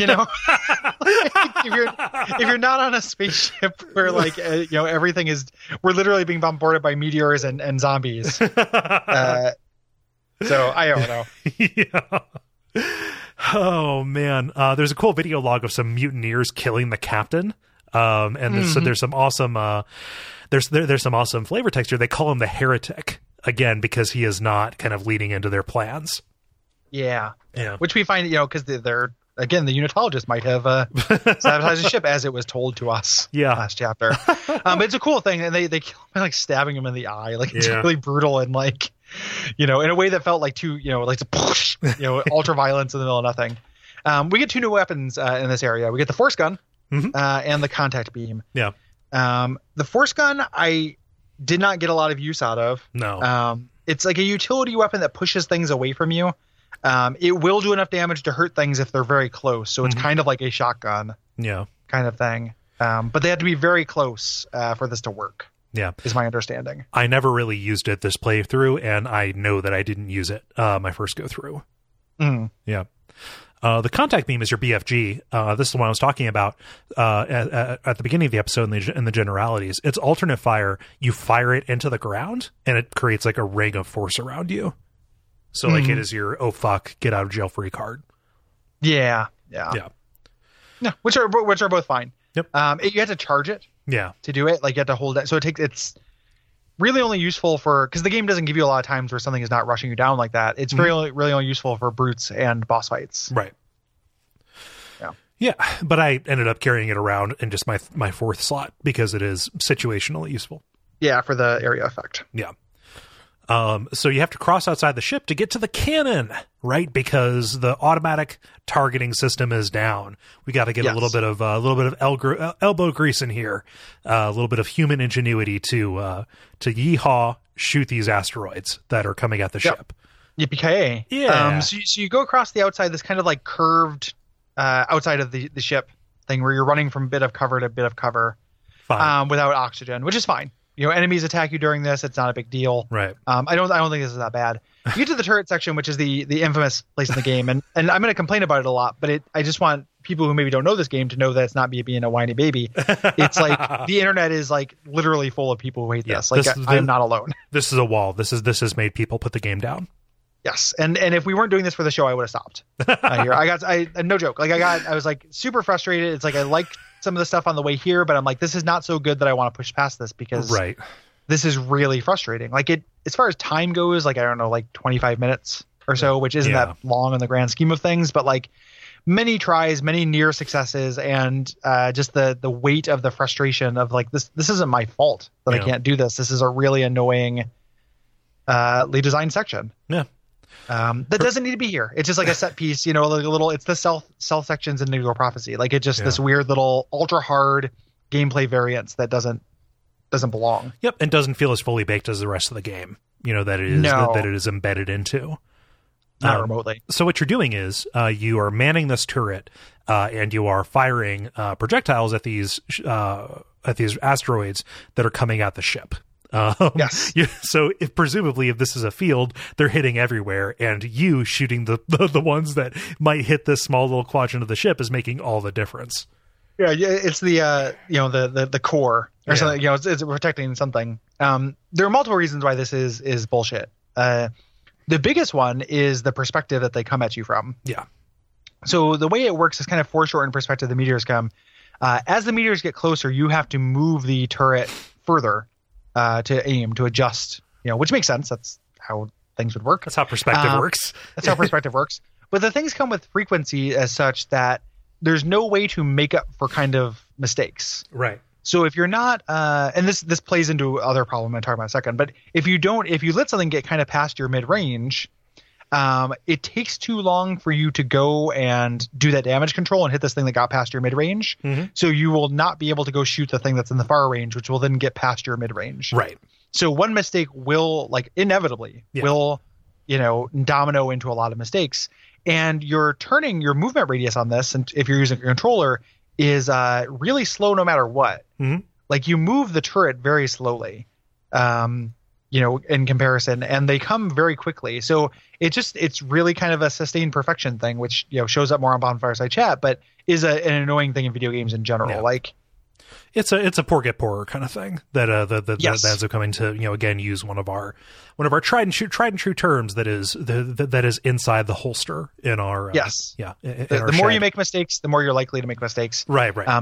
The way that I got past this was, you know, I was playing with the controller, but I switched to keyboard and mouse. Turn the sensitivity all the way up because the internet told me to try that. Yeah.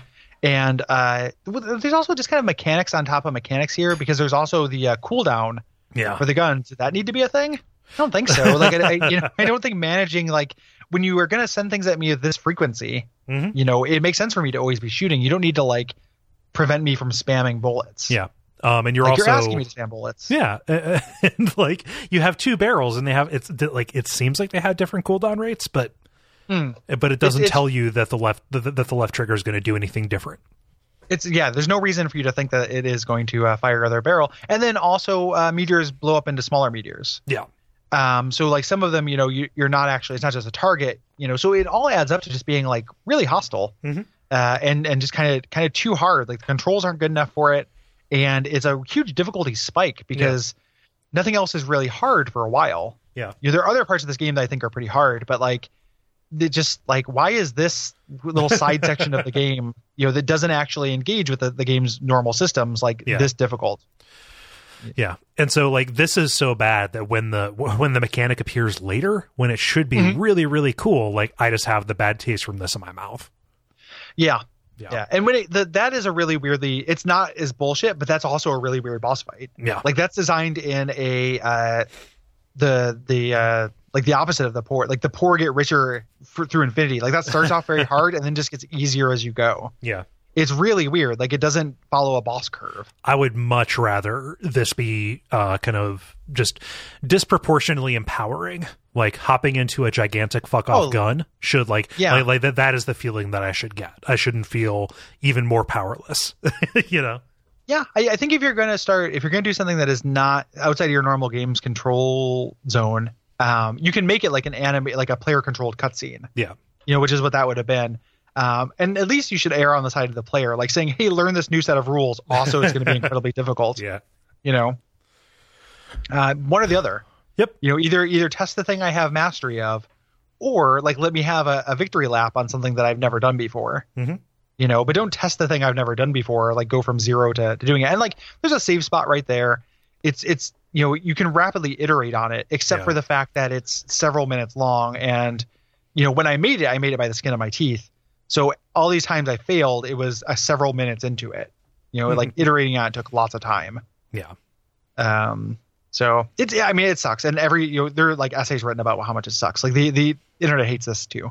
So it is it's rare to find a defender of this. You're doing this while Hammond gets the auto targeting back online. You're just buying yourself enough time. Then you get to walk away and watch the computer just dominate it. Fuck you. So mankind is useless now.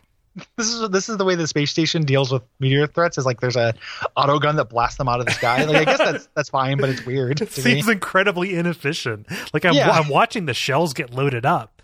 Yeah, it's like, how expensive is this? Yeah. Every single time there's a debris field. And this is the thing that creates debris fields. Yeah, 100%. Like this is a mining ship. Yeah. So I don't know. Like why wasn't this just like a shield?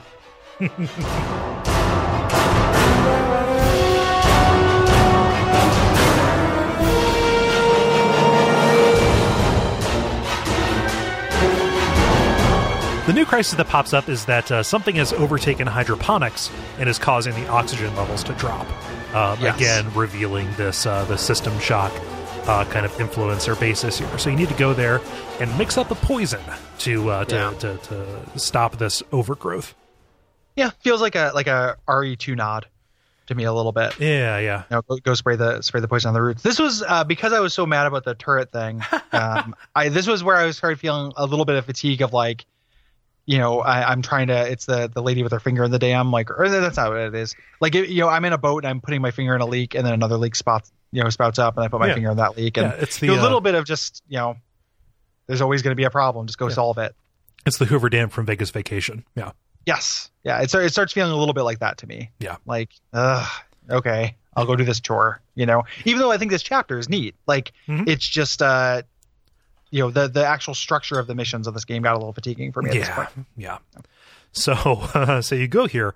And a voice asks over the loudspeaker, "Hey, are you a follower of God or are you blind?" And this person has reprogrammed the door. So there is somebody who is working against me actively, as opposed to just the failure of the systems. Working against me. The guy who voiced this guy in the Italian version of the game was Dario Argento. The guy fuck? who did, Yeah. He came on to do it. Overrated horror movie director Dario Argento. I think that's the guy who did like the Dracula 2000.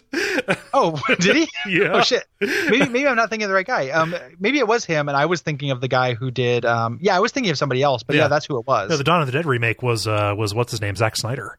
I meant the Dawn of the Dead remakes in Italy, like Zombie and stuff, but that's not him. I don't think, but it was Dario Argento. So they've invited him on to do the voice. Good pull. Yeah. Weirdly enough.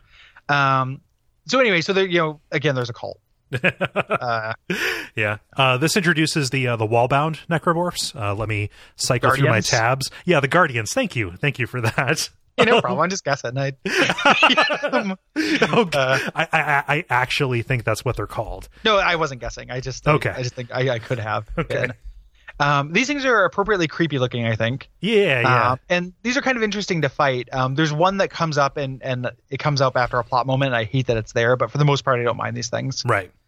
It's kind of weird. They spout out They send out turrets. It's like a turret that shoots other turrets. Yeah. It spits out these pods that send up their little stalks.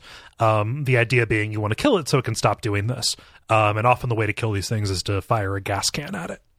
Yeah, if there's a gas can around, you can do that. Otherwise, they spit out tentacles in kind of a starfish pattern, and you can cut their tentacles out around them. Yeah. To do so. If you get close to these things, they automatically kill you. This first one I ran into, for some reason or another, I was low on ammo, and I was experimenting trying to figure out how to kill them, and ran out of ammo, and I walked up to it. I was like, what do I do now? This game doesn't make allowances for when you're out of ammo. Right. So I walked up to it to punch it, and it's an automatic death if you get close to them. Yeah, I'll come out and rip your head off. Yep. Yeah. So.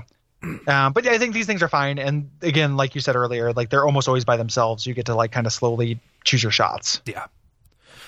So we're introduced to this character who ends up being pretty important, Dr. Chalice, through an audio log, who's doing experiments on live subjects with alien tissue. Right. Yes. Evil. And you can kind of see him, like when I grab this chemical container, he releases his child, the child that will replace us. He has kind of created and engineered using this necromorph technology, this thing that will never die. Yes. Yeah. The regenerator. Yes. I was actually thinking the next chapter is the one I like because I don't like this thing very much. Oh, wow. I'm not super into it.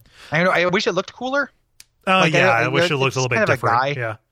It just looks like a big, strong guy. Like I like being pursued by a thing. I was happy to have 2 scoops of Nemesis in this. Yeah.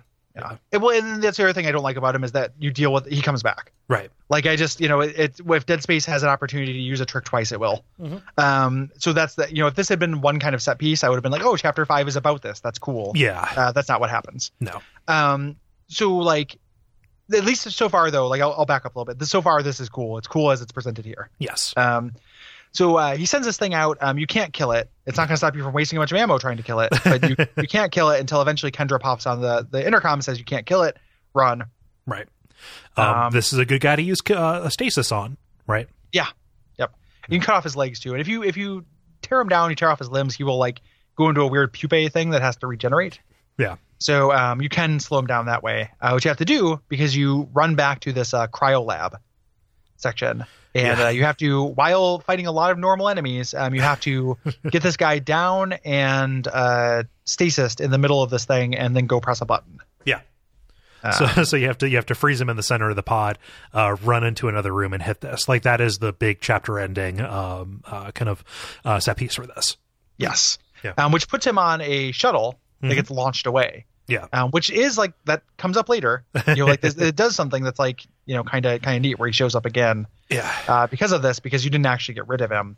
Yeah. It just means you end up doing effectively the same thing to get rid of him again. Just a different element, different context. Something that I should probably have said before. Like Hammond has also sent somebody out. Like I don't know why people keep on making this mistake of like, oh, good, I've blasted him into space, so people can find him. Dog. I don't know. Yeah, that's who I was thinking about. Where it paid off later, though. Yeah. I don't know how this guy comes back. I really, honestly, truly do not. It's weird when it's right when somebody else comes back too. Yeah. So you get the tissue sample, and that helps you synthesize. And getting that actually causes him to vent all of the air into space too, which is pretty great. It just as, again, I like having somebody work against me as opposed to just the entropy of the system failing me. Yeah. But yeah, that is that chapter is dealing with this dude. It's pretty quick. Yeah. Moving on, this is the chapter I was actually thinking of, was chapter 6, Environmental Hazard. Yeah. Still bland name. Just lead in the pipes. Oh, God. Like a national tragedy. Yeah, which it is. But it's just funny that this is. I mean, it's so they can do their cutesy acrostic. Of course. So we have to, this thing that's fucking with our air, it has to go. Yeah. This is the Leviathan.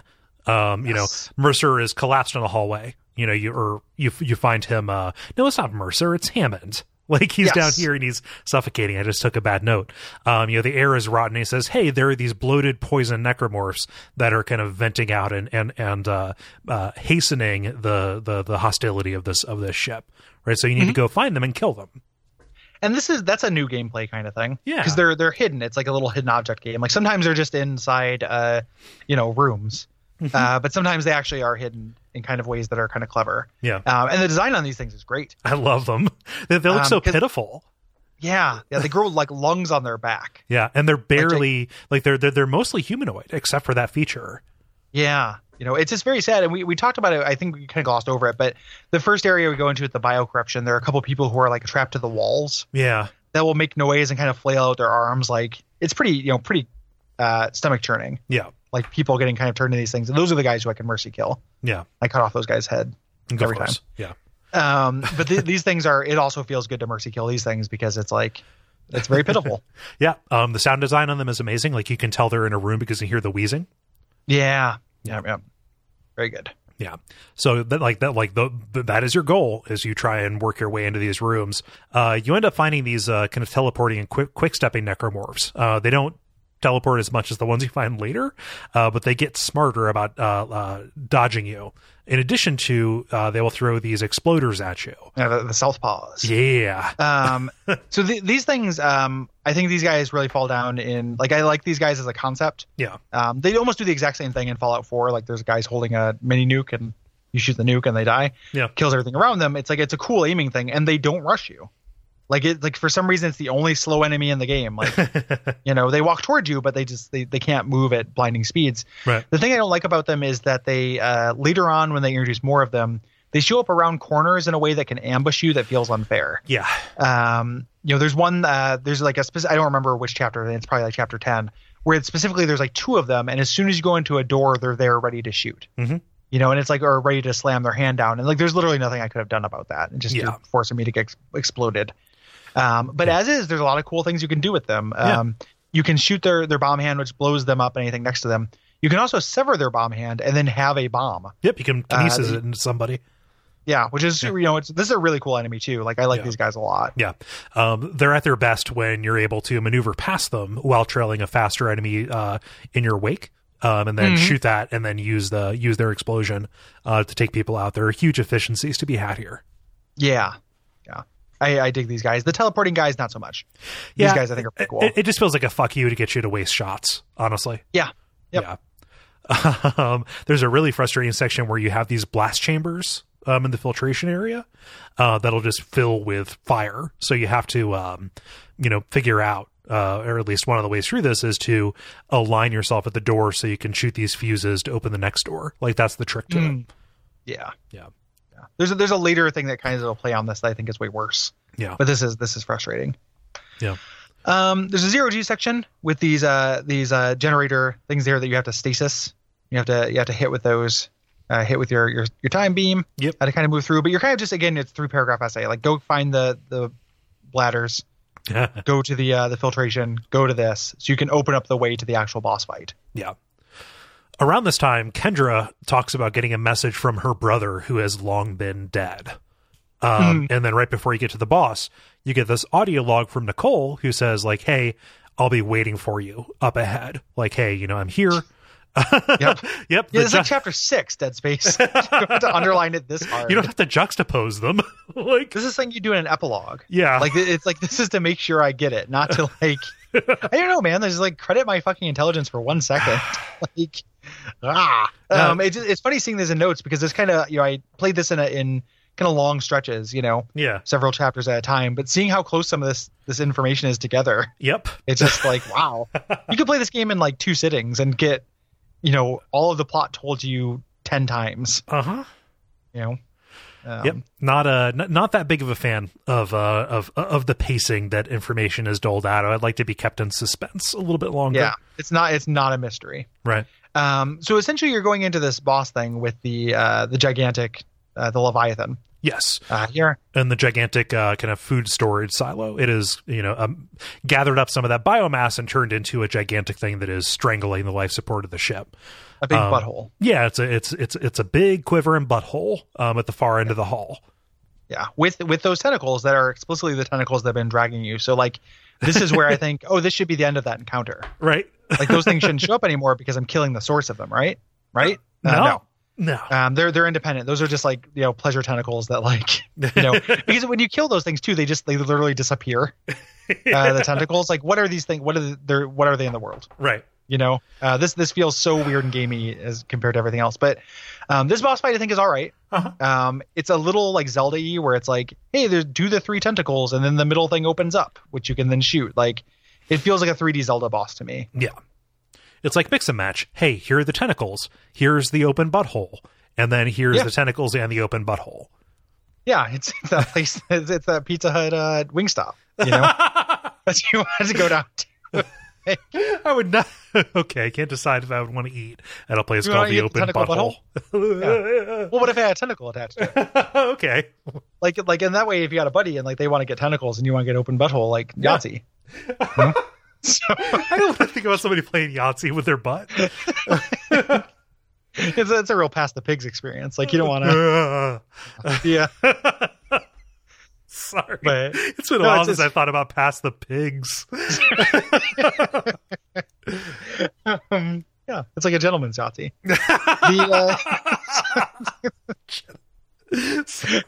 I know we're going so slow, but that is too good. This is a long episode. Yeah, it's fine. Of the Watch Out for Fireballs podcast series. So we move into so after you beat them, I mean, you just have to keep hitting that center butthole a whole bunch. The center butthole will throw out explodey things at you. Mm-hmm. I think I was like, I'm supposed to throw these things back. I think it's a little fiddly. I kept missing them in the air because the range of your kinesis, like, you can upgrade that, but it never seemed like a good thing to upgrade because it was mostly a tool for me. So it's like I eventually was just like, stop doing any cuteness with this and just shoot it. Yeah, and got through it, no problem. Yeah, the worst thing about that is you will kinesis one of those explodey things, throw it back, and then it'll just hit another explosion bladder that it throws at you. Yeah, which like will cloud your vision for the third one that's coming out. Right, because it just comes a little too quick. Yeah, the way around that is to just constantly moving left and right, so you throw it at a different angle. But that is, again, very fiddly.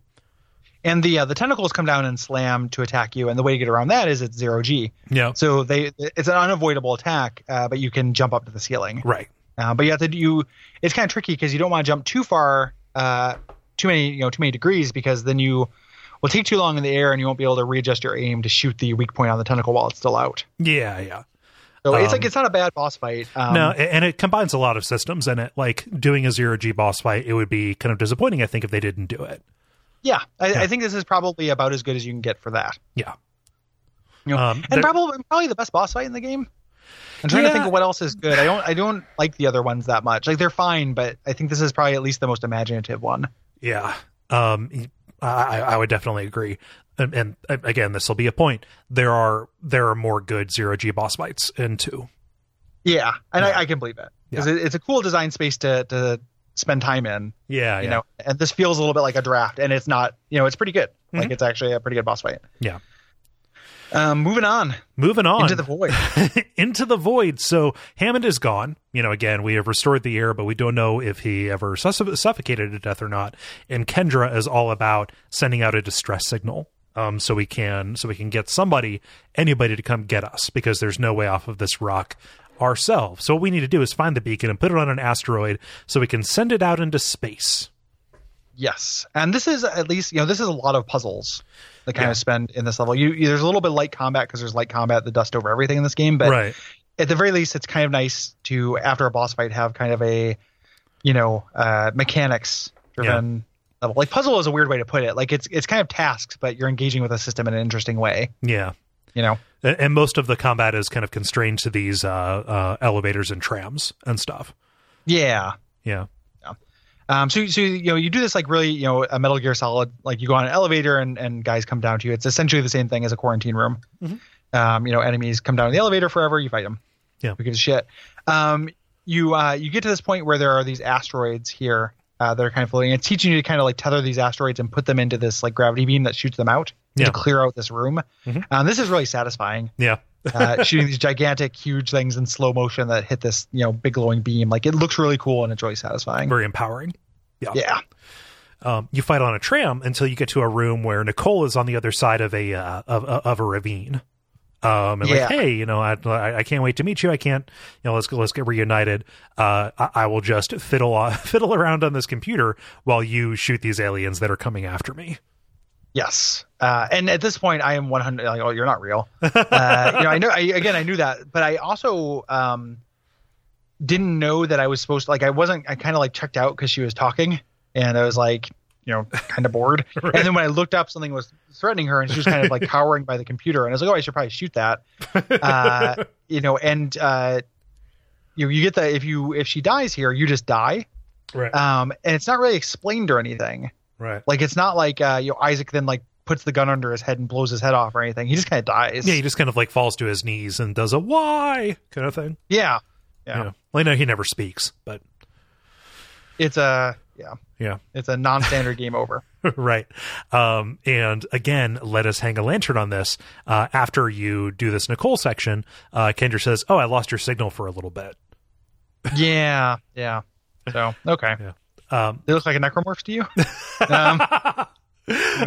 Oh, there's a wonderful audio log too of an engineer, somebody who we've heard of a couple of times here, Dallas.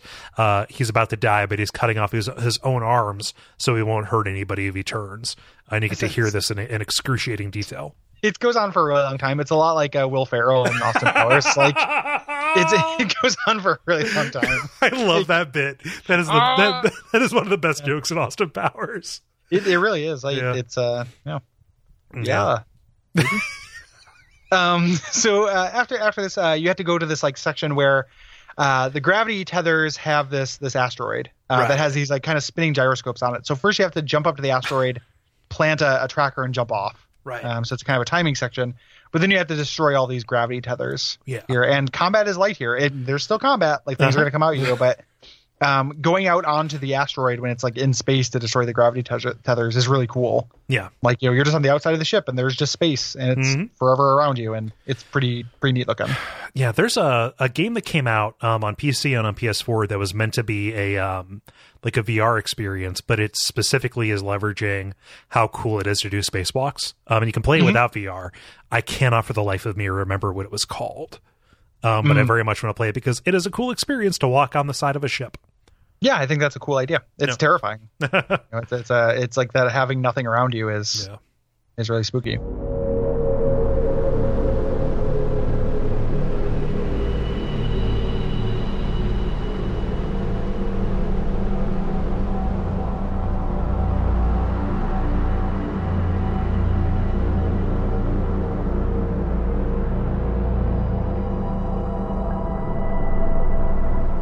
Yeah, so moving on to Chapter 8, Search and Rescue. And I also say, like, as I mentioned a couple chapters ago, where I'm a little bit annoyed by the task, the tasking that's going on in here. Yeah. This subplot, like these couple chapters we deal with the military stuff, also feel a little bit superfluous to me. Yeah.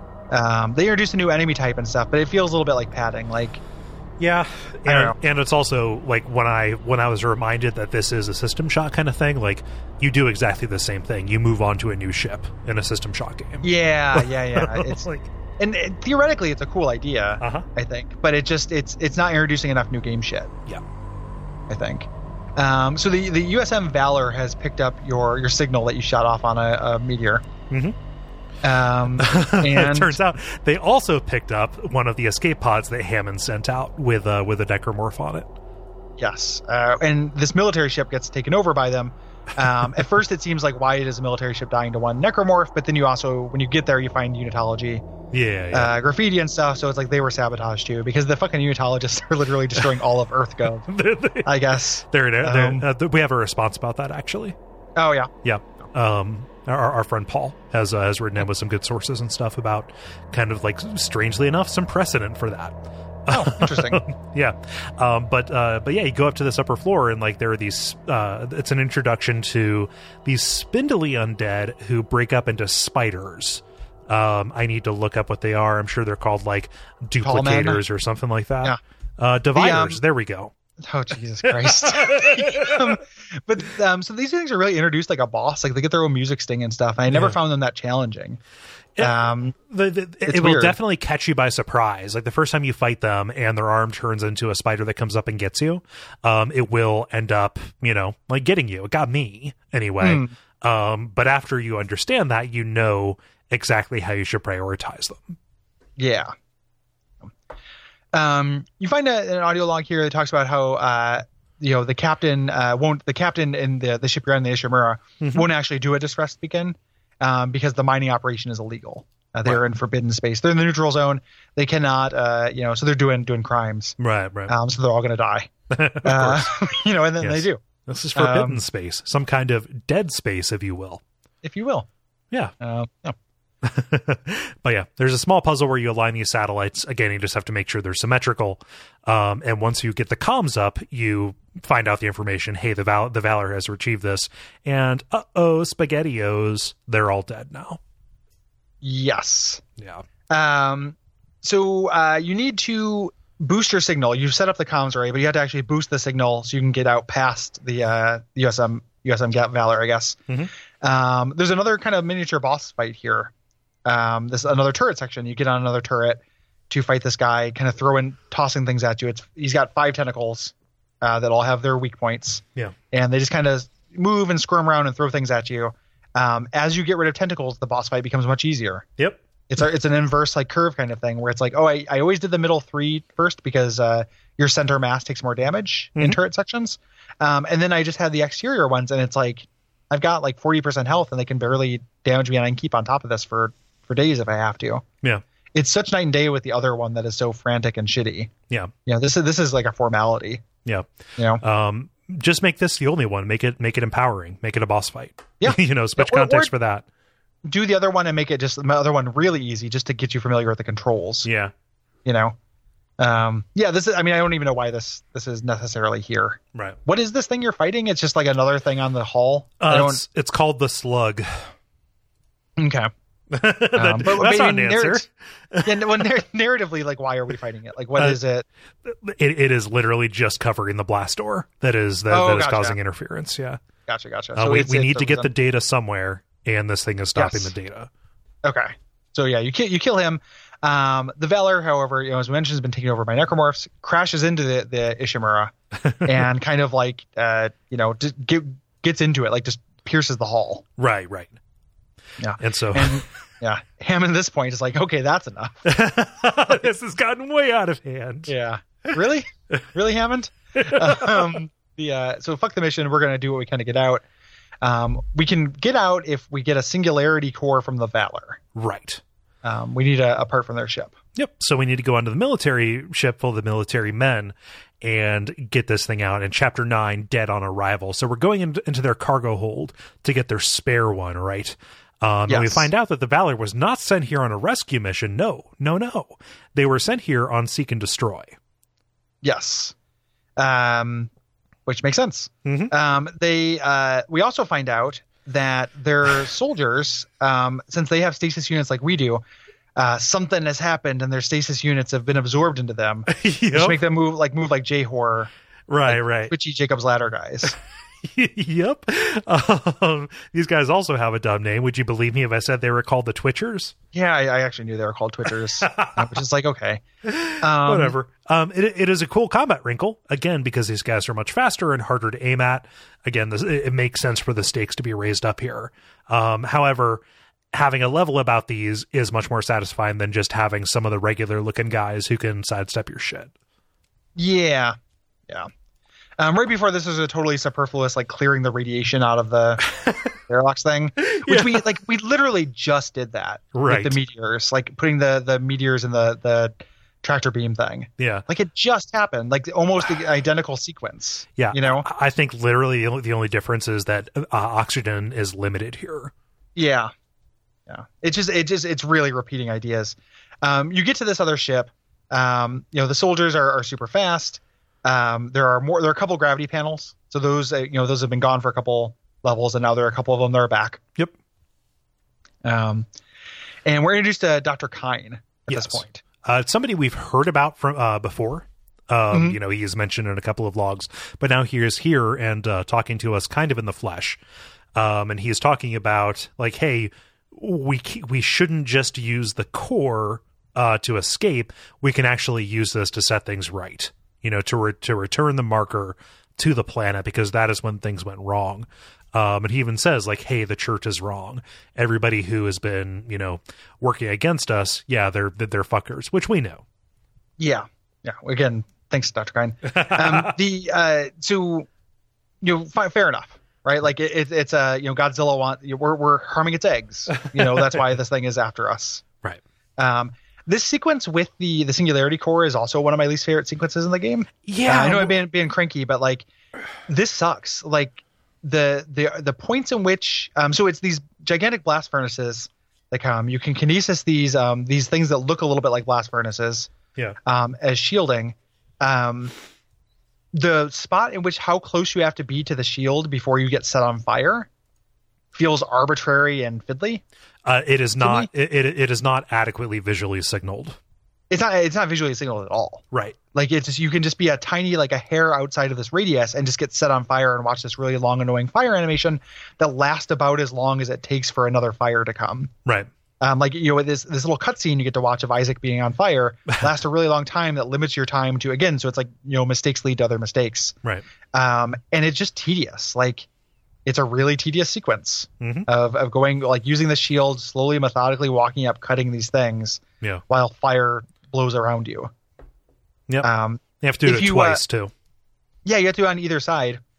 And you have to do it on the way back because you can't run back in time. Yeah. So you have to slowly move the kinesis up one thing per one thing on the jet, shoot all the things, then slowly move it back, then do it on the other side. If you, and the game doesn't really explain that you have to do this. Really, you just kind of have to figure it out, which I respect. But if you go towards the core before one of them, because one of the little things you have to cut, one of the circuit things you have to cut, is kind of shielded or looks like it's already cut or something like that. Mm-hmm. So I didn't do that one. It wasn't glowing. It didn't have sparks. So I walked towards the core, and you just instantly die. Yep. No matter what's happening, you just go, and it's like, oh, okay. I don't know. I found this immensely frustrating. It's also when you use the guide. At this point, because I was like, why am I dying when I go for this thing? I've destroyed all the circuits. Mm-hmm. The guide just sends you downstairs without getting the core. Yep. Like the guide's incorrect here. So this thing you've been able to rely on is telling you that you're at a dead end. Yeah, it's literally just putting me up to a window that I can't walk through. Yeah.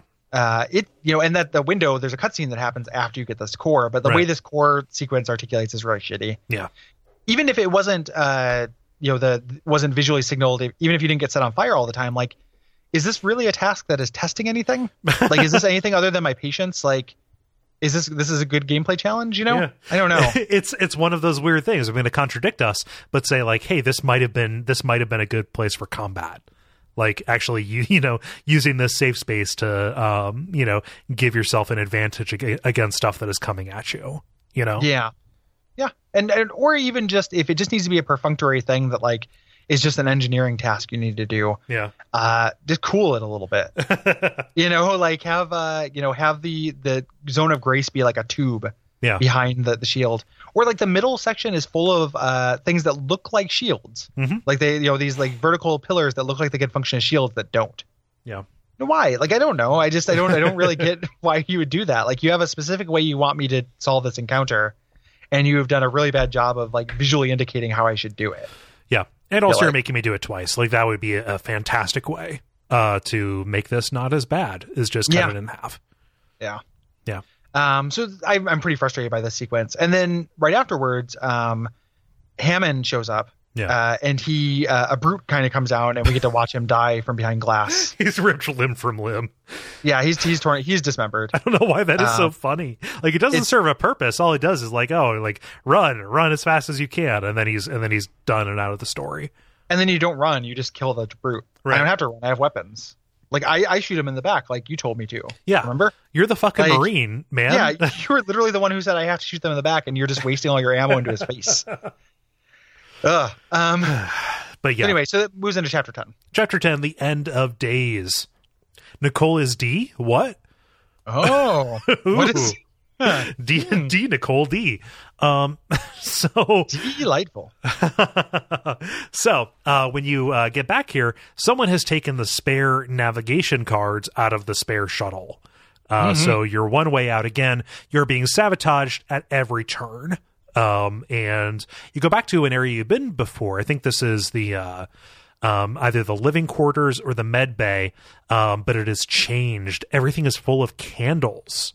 Like somebody has been really getting busy with their Zippo, and you see these bodies whose heads are wrapped in white cloth. So all of a sudden, there is this creepy, cultish kind of vibe to this once familiar area.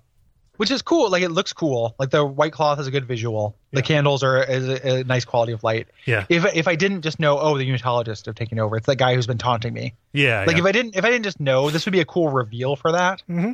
You know, I guess it's just kind of like the sloppy storytelling on offer in general. Yeah. Here, but it's cool visually, for sure. Yeah. In my notes here, I have it as Dr. Kime, but I got confused. This is actually Mercer. Who's the person who's been sabotaging us, the guy who created the regenerator. We took care of his kid, but not him. But yeah, he's talking crazy to a tied up person saying, hey, Dr. Cross, again, Nicole is a true believer, and she's, been awaiting her transformation. Then he stabs the man in the head and does his weird injection stuff.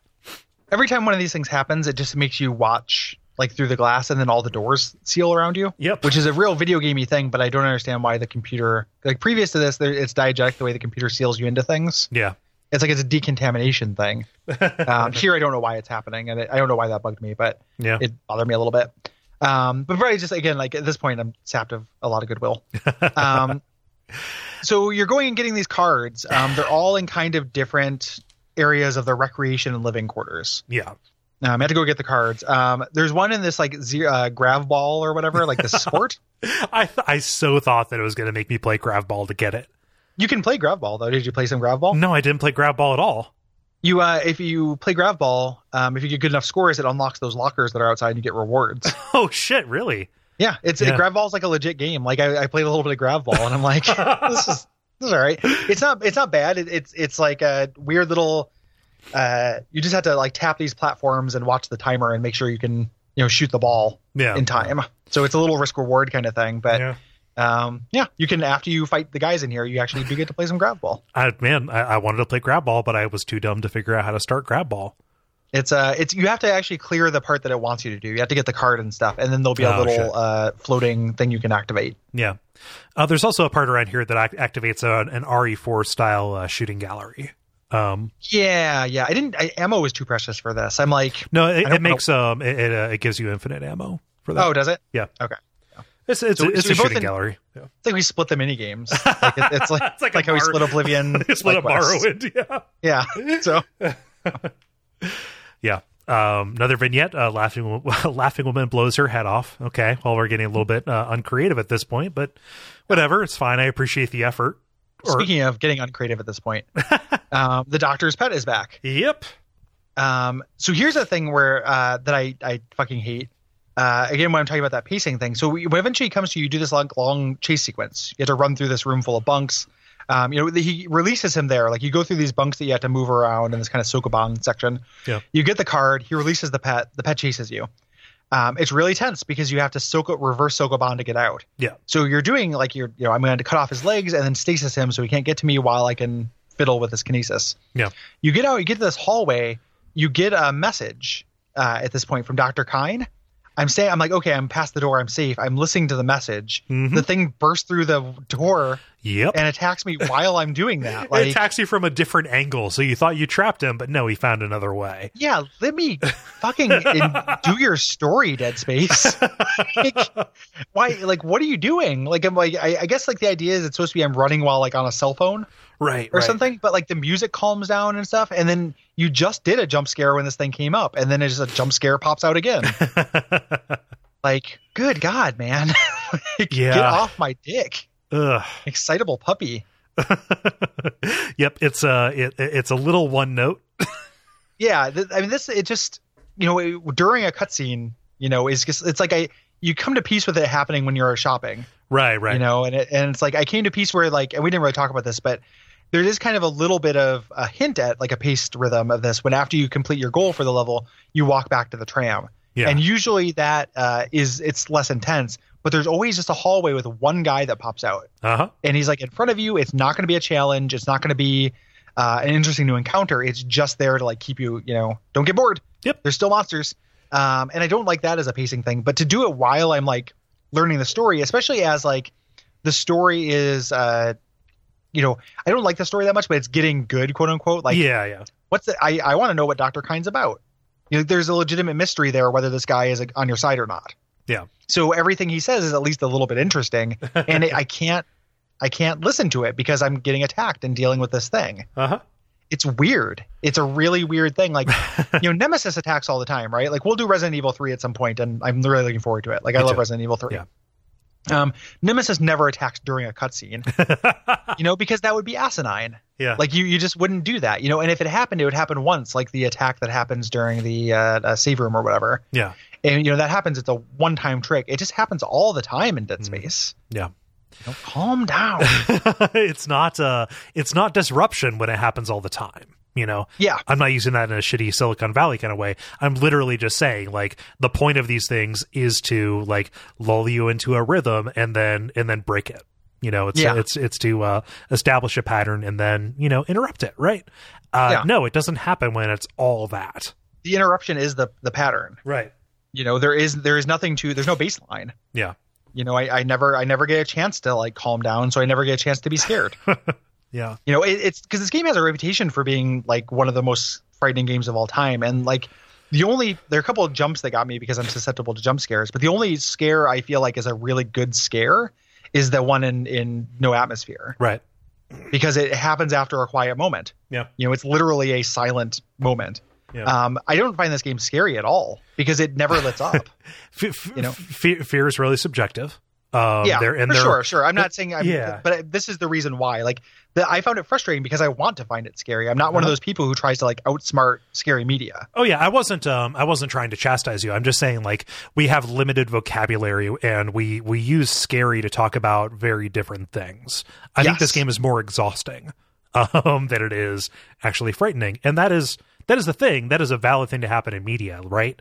Like, okay, my nerves are frayed because of this experience. Okay, like you can go to a horror game or any piece of horror media for different kinds of things. That is here. However, like if you go into it expecting something different, there's going to be a tremendous amount of dissonance for that. It reminds me like it's not with a horror thing, but if you watch like an action movie that's all visceral thrill. Yeah. You watch your like John Wicks or your Fury Roads or whatever. Even those movies have downtime. Right.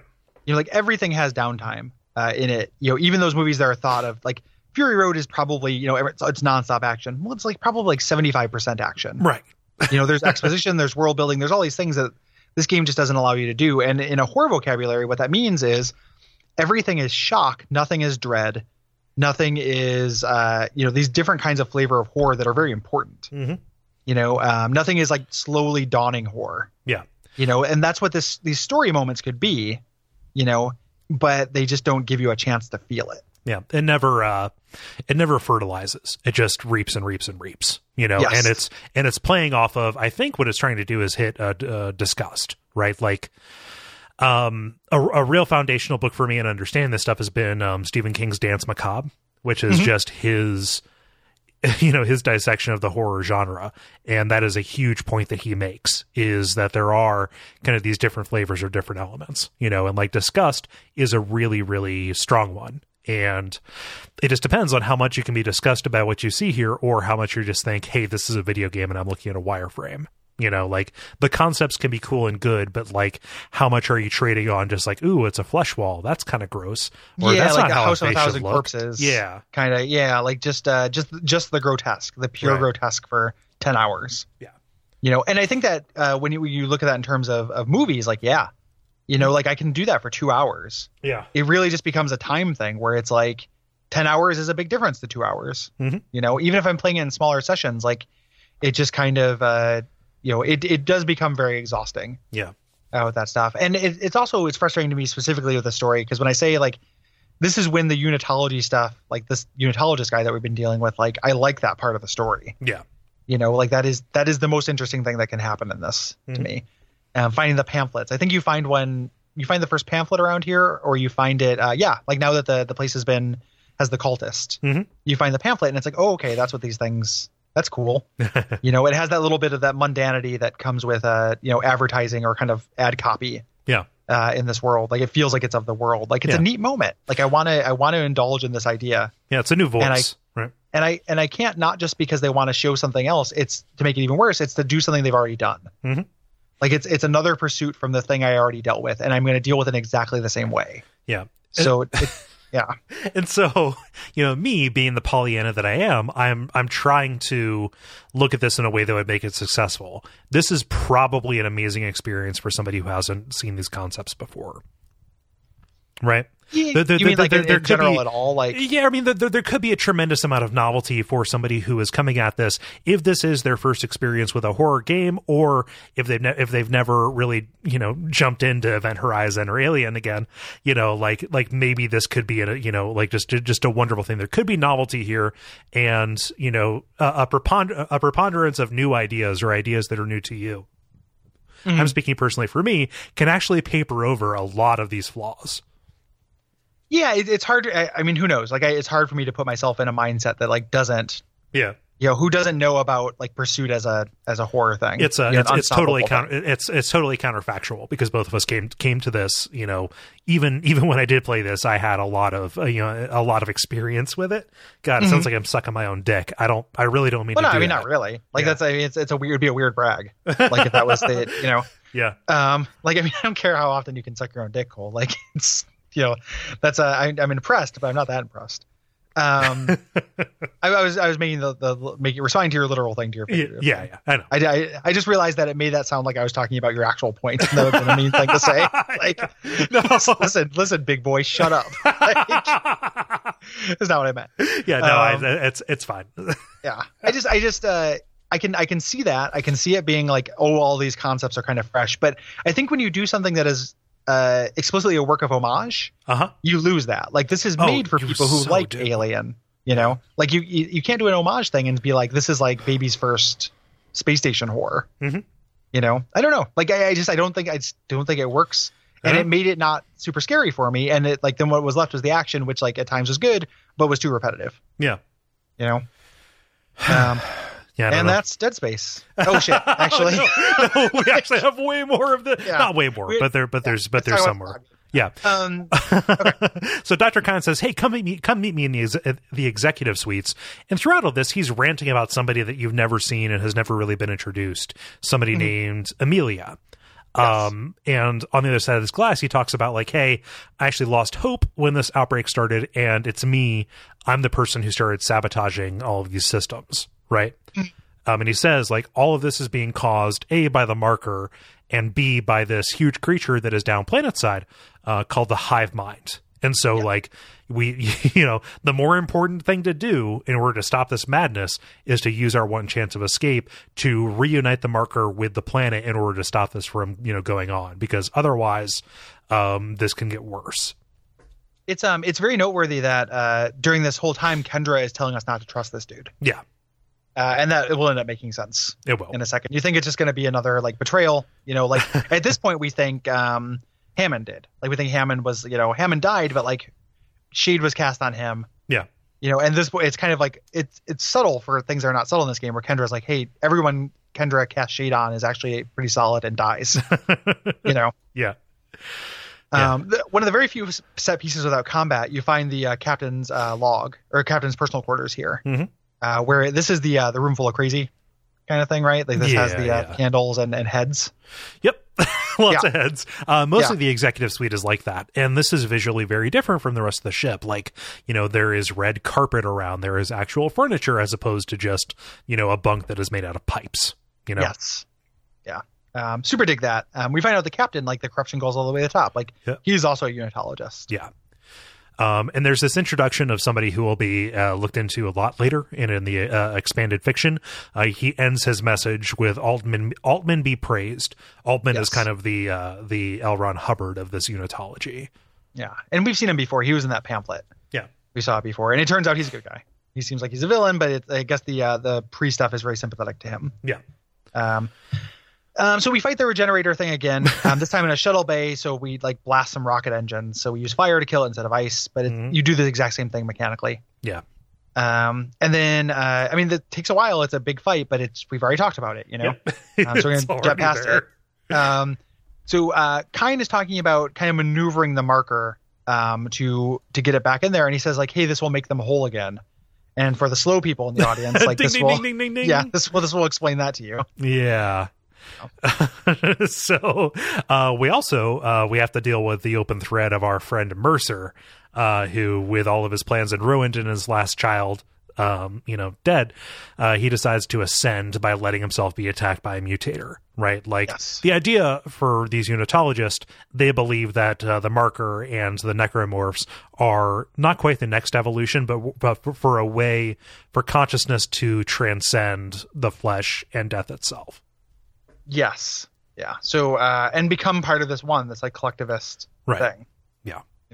And that's, that's fine. That makes sense. And it's explicitly System Shock. Yeah. The big collectivist, we fought the many in System Shock. So this moves on to chapter 11, alternate solutions. And this is the long kind of gooey part of the game that's a lot about moving cargo around and opening doors and stuff. Yeah. A lot of both of these chapters, there's just a tremendous amount of hey, we have this marker, which I love the design of the marker. It looks a little bit too perfect, but also kind of organic. It's this twisted claw thing almost. It's like the monolith or something like that. But Dr. Kyne kind of becomes your handler for this, saying hey, we need to go to the cargo storage and, grab this thing and move it along to the shuttle. Yes. Yeah. Which you really do. It's really blue collar job simulator part of this, where it's literally just moving a thing. Yeah. Around for most of these levels. You get to make it from cargo storage, and tons of tentacles show up again, which is why are there still these things? I already fought that boss. Lots of regular enemies. Moving through, you get and these tentacles behave differently than the ones that grab your ankles. Right. They just kind of pop up from a void. Yes. And then we'll slash at you maybe, but most of the time just present hey, here's some area denial. Here's a chore that you have to deal with before you can move this thing along. Yeah. Yep. Boy, what next? What next? You get into the shuttle bay and hey, let's do some switch puzzles to get it onto the shuttle itself. And Kyne is there. Hey, you meet him. Okay, we're gonna do this. We're gonna get it down to the planet. And then he's talking about this what's her name, Amanda or something like that, Amelia. He's talking to somebody who isn't there. And then Kendrick comes out and then shoots him. And this is where the betrayal comes about, because Kendra is working to gather the shuttle itself. So this marker is man-made. It is a replica of another marker that was found. There's something about the glyphs, and we've seen some of this alien writing throughout the ship. But there's something about these glyphs and, the power of that actually is related to this, weird ancient alien curse. But again, this is a Weyland-Yutani kind of thing where they are trying to use this organic creature as, weapons, or an Umbrella Corporation kind of thing, Do you think that the fact that this was not the real GIF is a late development thing to make there be a real GIF so they can use that to drive sequels? Or a marker, a real marker? Maybe. Because that feels fiddly to me. The thing that is, you've been dealing with this whole time is actually a fake, and we have the real one that you'll never actually see in the game. Yeah. I don't know. I like the idea. Like when I played this initially, I felt a tremendous amount of dread, thinking like, oh, there are more of these. You know, like, and this is also something that is replicable. It's like a Pandora's box kind of thing. Yeah, because the fact that it's fake doesn't mean that it doesn't have the same kind of power. Right. Weirdly enough, because it's unless it happens and I missed it, and you can tell me if I did. Like, we never deal with the real one. We continue to work towards getting the fake one back. The real one was found closer to Earth. Yeah, exactly. Like that's why I think it says that in the in some kind of log. Yeah. Thing. I think this is revealed before she tells you that if you're reading the stuff. But Maybe. So we're still getting the fake one back. If the idea is that the marker controls the marker and the hive mind are antagonistic, right? In some way, right? Because it feels like I'm being pulled in two different directions. Like something is making me see my ex-girlfriend who is telling me to put this thing back. Right. At the same time, something is animating these necromorphs that are trying to kill me. What is that dissonance? Why am I being killed and helped? I have no idea. Or killed and pushed. I don't think there's a good answer for that. I feel like I was looking it up online trying to figure out what I missed. And it's like, oh, the marker is trying to help you reunite it, but the hive mind is trying to get you killed. But so it can propagate or something like that. Yeah. Something like that. I don't know, but it feels fiddly. Like it is it's like a complicated plot thing that, maybe it's just like too many twists piled up to each other, but it's not, I don't know. I mean, it literally is just like we have one force that is both trying to manipulate you to help it and also trying to kill you. That pops up in a lot of games, actually. Like if your plan relied on me being in this particular place at this particular time, why were your people trying to kill me? Yeah. It's always frustrating. Yeah. It is a video game trope thing, but it's just like, because you wouldn't, I don't know, like there would have been a way to, especially when you said now you've introduced a false one, there would have been a way to kind of square that circle, I think. Yeah. Like, like this is an aberration, for this aberration. Right. Yeah. The necromorphs that come from the false idol are bloodthirsty and crazy, but the ones that come from the real idol are not, and maybe the hive mother can't tell the difference. And when, when something happens, like you actually fool this thing, it's it's fallible. It's not this like, I don't know. I just feel like there's be a way to do it. Yeah. So this the story at this point, the plot entirely has lost me. Like anything that happens with the plot from here out, I hate. I'm positive that there is an answer in the books, but I'm not going to read them. Yeah. Somebody will tell us. Yeah. I'm sure we'll get it. So yeah. If there's a way to make it satisfying, cool. Yahtzee. However, it's outside of the game. So. Yeah. So the planet's a government testing ground. Weyland-Yutani, she flies off. Yeah. We go to the flight deck, and we meet with Nicole, our ex, and she says, "Hey, we can get the marker back from the shuttle. You can make us whole again."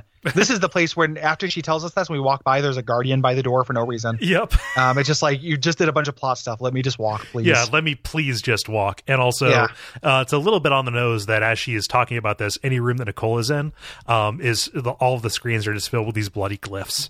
It's like, so you call the shuttle back. Kendra blasts off in this escape pod, and you go in the shuttle and you head to the colony, head to the actual planet.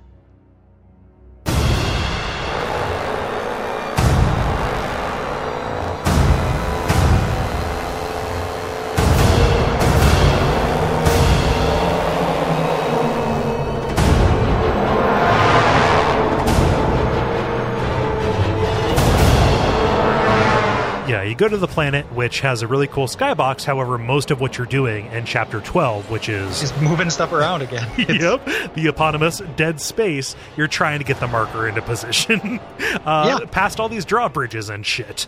And this is so super formulaic, where you like lift the drawbridge, move the thing over, and it spawns 2 or 3 enemies. Yep. You move it to the next one, the same thing happens. Like this game is so bereft of ideas by this point that it's like, it's comical. Yeah, it really sputters across the finish line. Yeah, very much so. Continue to do this. You don't do anything new. This kind of continues. We'll just shoot to the story. This takes a long time, but nothing is good here. Right. Until eventually Kendra shows up to betray you and kind of do her final villain speech. Yeah. Like, as you reunite the marker with the hive mind, she's like, hey, guess what? you've been a chump this whole time, not just to me, but to the hive mind itself. Okay, so hey, you know that video that you like? What if you watch the end of it? Yeah, which is Bruce Willis is a ghost. Stop watching that VHS on the shuttle. I get annoyed by this because this is exactly the fucking twist from Silent Hill 2. Exactly. Like right it's down to the letter almost. And way less kind of believable and good. Because here's the thing we kind of hinted at the beginning of this, and like somebody can write in and explain this to me. So the idea, he had this video. So did he just choose never to watch the end of it? Which that's a little weird because it's motivating him to go to space. Did he watch the end of it and block it? Which would then mean that he's got like these mental problems before he even gets influenced by the marker. Which that's pretty convenient, right? Like it just that kind of mental, denial, which is fine. You get, you're sad because your ex-girlfriend's dead. Maybe, but that seems a little bit unbelievable, right? To me, is the idea I read online that people think that Kendra edited the video, which makes this villain speech so stupid. Just like, but what if I didn't edit it? Like the way she presents it is very much like, hey, you never watched the end of this, right? Yeah, well, why? Like it's, man. It should be like, I would. So we've talked about how this game puts everything on the table, leaves nothing to imagination. Like even if they just said, you've been in denial this whole time, and that made it so easy for me to, to move you where I needed you to, and the marker is using you. So Dead Space 2, for most of the game, it is this perfect storm between Isaac's grief at knowing that Nicole is dead, and the marker and this alien, alien force that can look into your mind and manipulate you, understanding that she is a very powerful image and using his grief against him to kind of torment him as he is trying to stop all of this, right? So it could be both of those things, but, as is presented here, it just comes across as way too convenient, and that's a problem, right? Yeah, it's very weird that if he knows it and is in denial, that feels too convenient. If he doesn't know it, why doesn't he know it? Why wouldn't he watch the end of the thing? Right. And if it's just none of the plausible explanations make sense. Like it depends. The most plausible one is just that he saw the end of the video and like she's rubbing his nose in it, and he was just in denial. But I find that immensely narratively unsatisfying. Yeah, and like, so how would she know that this tape exists, and how would she know how it actually ends how would she know what it would do to him? Like she's banking a lot on just like, hey, listen, this guy's unhinged enough to where he will go into a denial that'll make him move mountains for us. I'm just going to kind of hope, that like he's insane in this very specific way. In this very specific, very useful way. He's just, it is asinine. Like it is absurd. Like when this happened, and I was like, because it has the cadence of something that's kind of cool. Like if you show something that you've already seen and is important to everything leading up to this point in a new light. That's great. It's that's extra information giving you context. Too. Like it's there's a way. And then you think back and you're like, in retrospect, like that makes everything make sense. Like that's the best thing you can hope for here. This is such a fumble of that. Like this is how not to do that. This should be in classes as a negative example, of that, how to do that plot point. But put these two next to each other. I'm just like, and then it just kind of farts to the end. Like, you go back to the shuttle. Kendra is trying to take the marker, and the hive mind stops her. Smears her against the floor. It's really good. Like whenever somebody in a rig dies, you hear the beep of the heart monitor going flat. It's like, yes, okay, like this is a bad person who has done me wrong. It is good that she is now a stain on the side of that wall. Well, now let's get in. let's get busy in trying to take this thing out and make our escape. Yeah. So you fight the final boss fight of the hive mind. Yeah. And you're literally just shooting flesh caves full of testes. Yeah, he's got a big mouth anus that's full of balls, glowing balls, and then also tentacles. Right. Like tentacles show up again. You're hemmed in, like your arena is defined by the tentacles that it sets up as walls. Yeah, this is very easy. The tentacles, when he slams the tentacles down, he never sweeps them, so you just run back and forth. Yeah. He spawns the fat guys, which kind of sucks, but if you know how to deal with them without creating babies, and then if you know to wear rubber. And then the big twist here is that he grabs you by your ankle and holds you in front of him for a while. Yeah. And your aim is kind of inversed because you're upside down. So that's kind of clever. I dig that. That's good. And it's kind of bringing back a mechanic that was there with the tentacles, right? Yes. Yeah. I dig it. Like it's a cool ending, and it's what the game is about. Like it ludically, like the game makes sense. Yeah. I'm fine with an easy end boss. Like that is cool. It's visually impressive. Like give me a chance to stomp on something big. After, I'm so exasperated at this point too. Like it's just like if this had been like a big difficulty wall, I might have cheated and watched the ending on YouTube. Like, yeah. Like, so then you fly away. You kill as the Ishimura crashes into the planet and the marker. And then you watch the video. Yep. And then you press stop, right before it ends, because the video itself, we didn't talk about the content. We just talked about the context, but like the video itself shows, Nicole as she's saying like, "Hey, I'm so sorry. Don't come, please don't come and find me. Like, here's all this. Things are going bad." And then she injects herself with something and then lays down. So, she chooses, death over being killed. Right. And Isaac stops this before that happens because, he wants to choose how he remembers her, and we end with something that is justified by the second game because the idea of him being haunted by her is fine, but he looks over, and this is the first time we've seen Isaac's face, right? So he takes off his helmet. Yeah, looks like Toby from The Office. Oh yeah. So but he looks over and boom, there's Dark Nicole, and there's a jump scare of her screaming and then pouncing on him. Because the game is like definitely going to end with a jump scare. Because there's literally no other way for it to end. Yeah. And then that ends up being Dead Space, which it's again, I can be.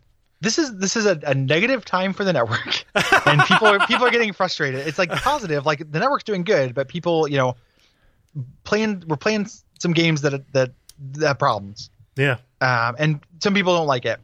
Like this is not. I don't hate this. It's just frustrating because there are parts of it that are good. Yeah. So that's the thing, right? Like I never dreaded playing this in the way that I sometimes dread things for the show. Like, oh, like this is literally, I'm just trying to get this done so I can make the notes and talk about it. And, talking about it is going to be more fun.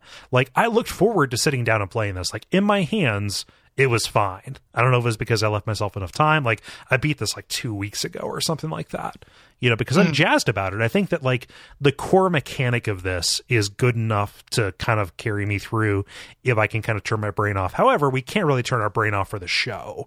So for as satisfying as the shooting is and the plasma rifle or the plasma cutter is, and, some of these brighter moments of kind of calm or just like not like blah, blah, blah, constant, just a constant high-pitched screeching noise in your ear. It works for me. So like this was not a slog by any stretch of the imagination, with the exception of that fucking turret scene, which I, if you're defending that and saying that is not a dark mark, like we're just kind of not going to agree on it. But everything that we've talked about is absolutely a factor in this. Like I don't feel like we've been unkind to it. I just think that like, again, not everything hangs together as well as it ought to. Yeah. It's I found it pretty frustrating. I never got to dread it, but it's probably as close to like what after we did Invisible War, when like we ended and you were like, that was a video game. That's kind of how I feel. Like I never sat down like really wanting to play it. It went down relatively smooth, but at the point where I figured out like the arc of me being like, this is going to show me new stuff. No, it's not going to. Maybe it will keep showing me new stuff. No, it won't show me new stuff. Yeah. Like that came way too soon to make me really look forward to it. Mm-hmm. So it became a little bit like, it became honestly like, the engineering parts of this where it just kind of became a chore. Yeah. I sat down. It wasn't like playing like Shadow of Destiny where it's like there are parts of this I really hate. Or like sitting down and playing like Soul Reaver where I wanted to pull my teeth out. It was more just like, yep, this is some video game. Let's push through some video game. Yeah. It's not bad. I think it's interesting. I think that it is most interesting for me. Like, and this is a damning thing, but like to me, it is most interesting as a lesson in pace. Yeah. For me in horror, like this is illustrates what games that do horror better. I think for me, just it's all subjective how they do it. Yeah. So every other horror game we've done for the show, like literally every horror game for the show doesn't do what this does. Mm-hmm. We've never done anything that is like just this nonstop, crank. We look at Amnesia or any of the Resident Evils, or you look at Silent Hill 2, again, like a weirdly narratively sound example for this. And they are full of like quiet moments and downtime, and they're really well paced. Yeah. And that is one of the most important like elements of horror. Like it's a big part of that pie chart. Yep. And the game just decides to opt out of that. Like we're just not going to bring anything to that. Yeah. It wouldn't be as frustrating if it didn't feel like a conscious decision.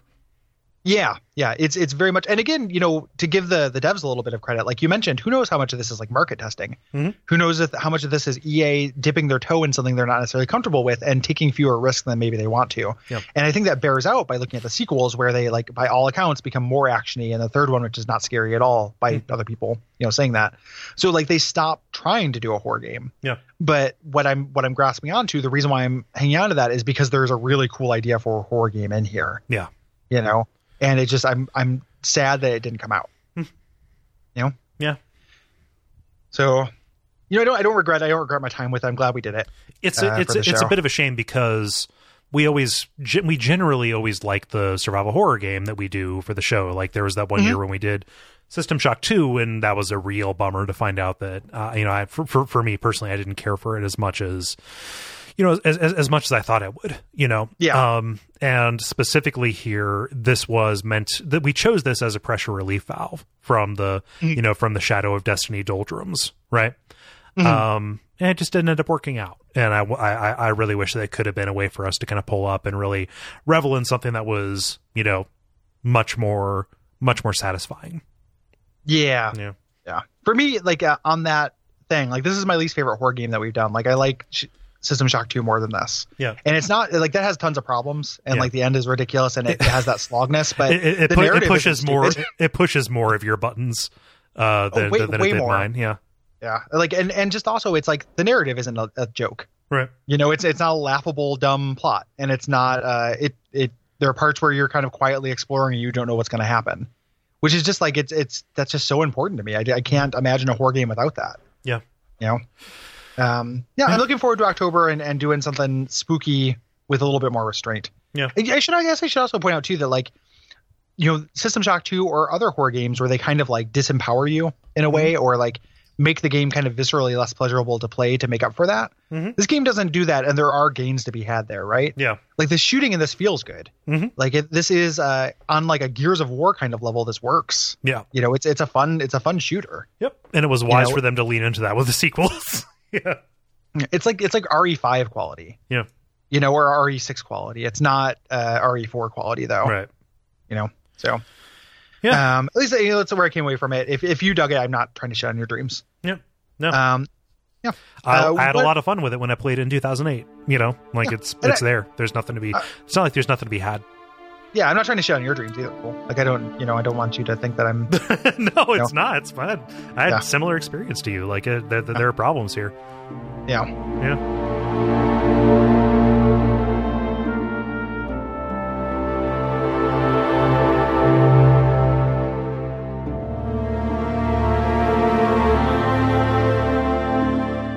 Okay. Yeah. So thanks for listening. But we have more episodes to come. What do we do next time, Cole? This isn't the last episode of the show. This game was so bad, and the people who like it are so wrong that we're just done. Yeah, it wasn't. If it wasn't Shadow of Destiny, it's not going to be this, guys. That is absolutely not the case. No. So next episode, we are actually calling an audible because of some weird logistical problems around travel and bad information about backward compatibility. We are shunting SSX Tricky down the line. So I know everyone wants us to play SSX Tricky. I want to play it as well. Me too. And we're just going to do that later. So it's still showing up. I tried to emulate it, and I couldn't because I used to own it, and I didn't feel bad about emulating it. But it has an emulation glitch that makes it unplayable. Right. I read somewhere online that it was backwards compatible for Xbox 360, and it's actually the original SSX that is, not SSX Tricky. So I need to order a copy of it and play it that will work. It's a short game. I thought I'd have enough time, but because of travel, I won't. Right. So that's going to be shunted down the line, and instead we're taking the thing that would have been in that slot and moving it up, and I think you guys will be excited about that. Yes. So after Dead Space, we are taking a complete 180 and talking about Super Princess Peach for the Nintendo DS. Yeah. It's great. A Mario platformer that doesn't get a lot of attention. Yeah. That I want to talk about for a while. And I want someone to go on and say how we spent 2 hours talking about how problematic it is when we'll probably talk about it for like 5 seconds. Right. So I'm just trying to get that 4chan heat. Yep. We just got to be the skeletons we was born to be. Yeah. So I'm excited about this. I've gotten it to run, and it's really cool. And it is a Mario platformer that I have not played very much of, which is adorable, crazy because I played so many of them. Yeah. Yeah. And it's a weird one. It's not SMP3 or something like that. Right. So yeah, weird Mario platformer. After that, we're doing kind of that is when we're doing our other 3DS game, correct? Mm-hmm. Yes. Yep. So after that, we're doing. You guys are getting 2 JRPGs this year. Because we love you and we know you love them. We are doing Crimson Shroud for the 3DS. Yes, this is the downloadable content or eShop game that was designed by the main person behind the Ivalice of Final Fantasy games. This is kind of a tactical D&D style thing, right down to the dice play. Yes. Yeah. People on the Slack were talking about how it is very hard. I didn't find it hard when I played it before. But I think that it is something where it's a JRPG that you can't be passive through. Like, you have to take advantage of all your stuff. Right. Which in a JRPG is something I like. Yeah. Yep. So looking forward to that. It's like $6 on the eShop. And it's really cool. So I'm excited to go through it. Yeah, I adore it. So hopefully you guys will dig it as well. I'm pulling up the list to get because we just shuffled things, so Gary's confused. If you know off the top of your head what we're doing after that, you can say it. I certainly do. That is the poll. Oh yes. Let's talk about the poll. We've talked about before, if you are a Slack person, you get to vote in what we're doing. And this fall or this spring, we're feeling open worldy. Yeah. And that's just because of like weird traditions. We did, Crackdown about this time a couple years ago. So why not just play back into that? But yeah, we are doing a poll of open world games. And because we had 3 options last time for the special episode, why not do 5 this time? Okay. Yes. So let me read off the options. Okay. Just Cause 2, Mercenaries, Mount and Blade Warbrand, State of Decay, and Yakuza. Yeah, absolutely. Yeah. It's kind of, if we end up doing Just Cause 2, it sucks that, there are many reasons that it sucks that Bill Cosby is a rapist, but one of the reasons is we can't do a sketch where it's like Just Cause. Just Cause 2, which I would have probably appreciated that. Yeah. I used to enjoy Cosby impressions before the darkness. Yeah, but before the world decided that we can't have good things. Yeah. Any of those, just the standard poll disclaimer, any of those that don't win doesn't mean we're not going to do them someday. So they might show up at some point in the future, probably will, because those are all games I'm interested in playing. Me too. And for any of our polls, this is the poll I think that we've done that I've played the least of. Out of these, I have played Mercenaries. Yep. And you played State of Decay. State of Decay, but that's it. I have not played Just Cause 2, Yakuza, or Mount and Blade Warbrand. So those are new to me, but they're all games I'm interested in. Yep. So if you are a patron, watch for that announcement. It probably will have gone out slightly before this because we want to give you time. That will contain the deadline for this. We want to give ourselves enough time to play because these tend to be a little bit lengthier games. But I think that there is enough for everybody to get excited about here, including us. Yeah, absolutely. I'm in the mood. Yeah, for that kind of thing. Also, there is no Rockstar game on this because that would have won. If we put Bully on here, you all would have just picked it, and that might as well just not be a poll. So. Yes, or if we put Red Dead Redemption on there or whatever. Right. Like, I think that would. So that doesn't mean we're not going to do it, but for this one, we wanted some kind of weirder open world games. For sure. At the time you're hearing this, there is still time to go visit us at the Midwest Gaming Classic. Yeah. In Milwaukee, Wisconsin. We're going to be there Friday, Saturday, Sunday, the 7th through the 9th, at this convention. Yeah. We're going to be tabling all weekend. We're talking about Pilot Wings, and we're kind of talking about the entire series. If you come to our table, we're going to have Pilot Wings set up, and we're going to have a contest.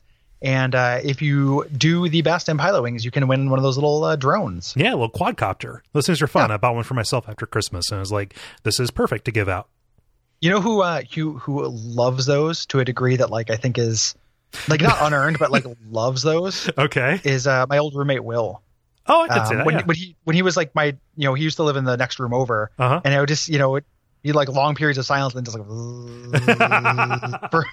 like for hours. Like he loves those things. Yeah. And they are super fun. Yeah. So you can do pilot shit, wing shit in real life. Our performance, our live show is on Sunday at 3 p.m. It's kind of a late time slot, but we hope that people will stick around and stay with us. And this is the one time we've not been in the hangover slot. So it's 100% true. And we are planning to be hungover because that Saturday beforehand, we're having a meetup at the 42 Lounge at 9 p.m., which Milwaukee natives will know what that is. That is a cool gaming video game kind of arcade area with a console set up and everything. We have a special promotion for our meetup for the first time since we are kind of coming to a smaller convention, and we have not, we want people to show up. Yeah. So if you show up the first, however many while supplies last, people to show up, get a poster. Yeah. We're giving out posters. Mm-hmm. And if you come to the booth, there's going to be tons of buttons and stickers and stuff like that. There's some designs I'm really proud of that we're going to be able to hand out. Yeah, we made a bunch of new stuff because we were running low. Yeah. So you can get some old buttons, but also new ones. We'd really love to see you if you're anywhere in that area. So I'm not saying this to guilt anybody, but we are taking kind of a risk doing a smaller convention in order to hit a geographically new area. Yeah. So the reason we're doing that is to meet you guys. Yeah. So if you're in places like Chicago or Minneapolis or even Des Moines, Indianapolis is also, I mean, it's a trip. It's a hike. Green Bay, if you're up there, just come on down the lakeside. Madison. Yeah. Madison is also, it's also a hop, skip, and a jump. We would Avery? love to, what's Aiden? Is it Avery? Aiden? Dakota? Yep. Like any of those girls, I want them to show up. Girls and boys, any of those millennials. Yeah. All those millennials. No, but come out to the meetup. When I get some drinks in me, I get huggy. So that should be fun. Yeah. Get ready for the orange squeeze. I'd rather not. Here it comes. The other thing you can do, kind of the end, and we talk about this all the time, but we'll bring it up now, is you can patronize us. If you go to patreon.com/DuckFeedTV, you can throw us a couple bucks a month. That's how you get to vote in those polls, but it's also how you support your buddies. Yeah. We're only able to do these live shows with the funds that you provide. We have to pay for transportation, hotel room, all of the goodies that we give out. Tabling, goodies, booth materials. Like, it's expensive. Yeah. And especially for something like this, where it's like we want to hit, a no part of the country, it's not going to be an advertising win for us. Like, it's a loss leader kind of thing, right? Which we're happy to do because you guys support us, and so yeah, come get what you're paying for. So some FaceTime with 450 pounds of chub boy that will give you orange hugs. Gee, you make it sound like that's just me. I can be orange. Okay, I'm orange now. I'll give you a Sharpie. Okay, it's fine. Yeah. So thank you. Please do those things. We think, thank you very much for any of the people who already have. We have a couple of people to thank specifically. Yes, we do. At a certain level on the Patreon, we give you thank you by name. So thank you very much, Sean Franson. Yeah. Who's come out and hung out with us at these things in Portland and stuff, and is a buddy for several Sean's years. Great. Yeah, he's great. Yeah. Mike Verano, thank you, Mike. Thank you so much. Trent Amond, also a familiar name. Thank you very much, Trent. Yeah. Brian Pitt, another familiar name. We've got so many people that we interact with, like on Twitter and on Facebook. Yeah. Like lots of people who've been around for a good long time. Absolutely. And then Mikhail Christensen, who is also a stalwart on our Slack channel. Yeah. And is so thank you guys very much. Really, really do appreciate it. Yeah. Cool. I think that's about it. It's a long episode. Yeah. Can't think of too much else to ask you to do. We hit all the main stuff. So until next time, what should they watch out for? They should watch out for making us whole. Umbasa. Umbasa.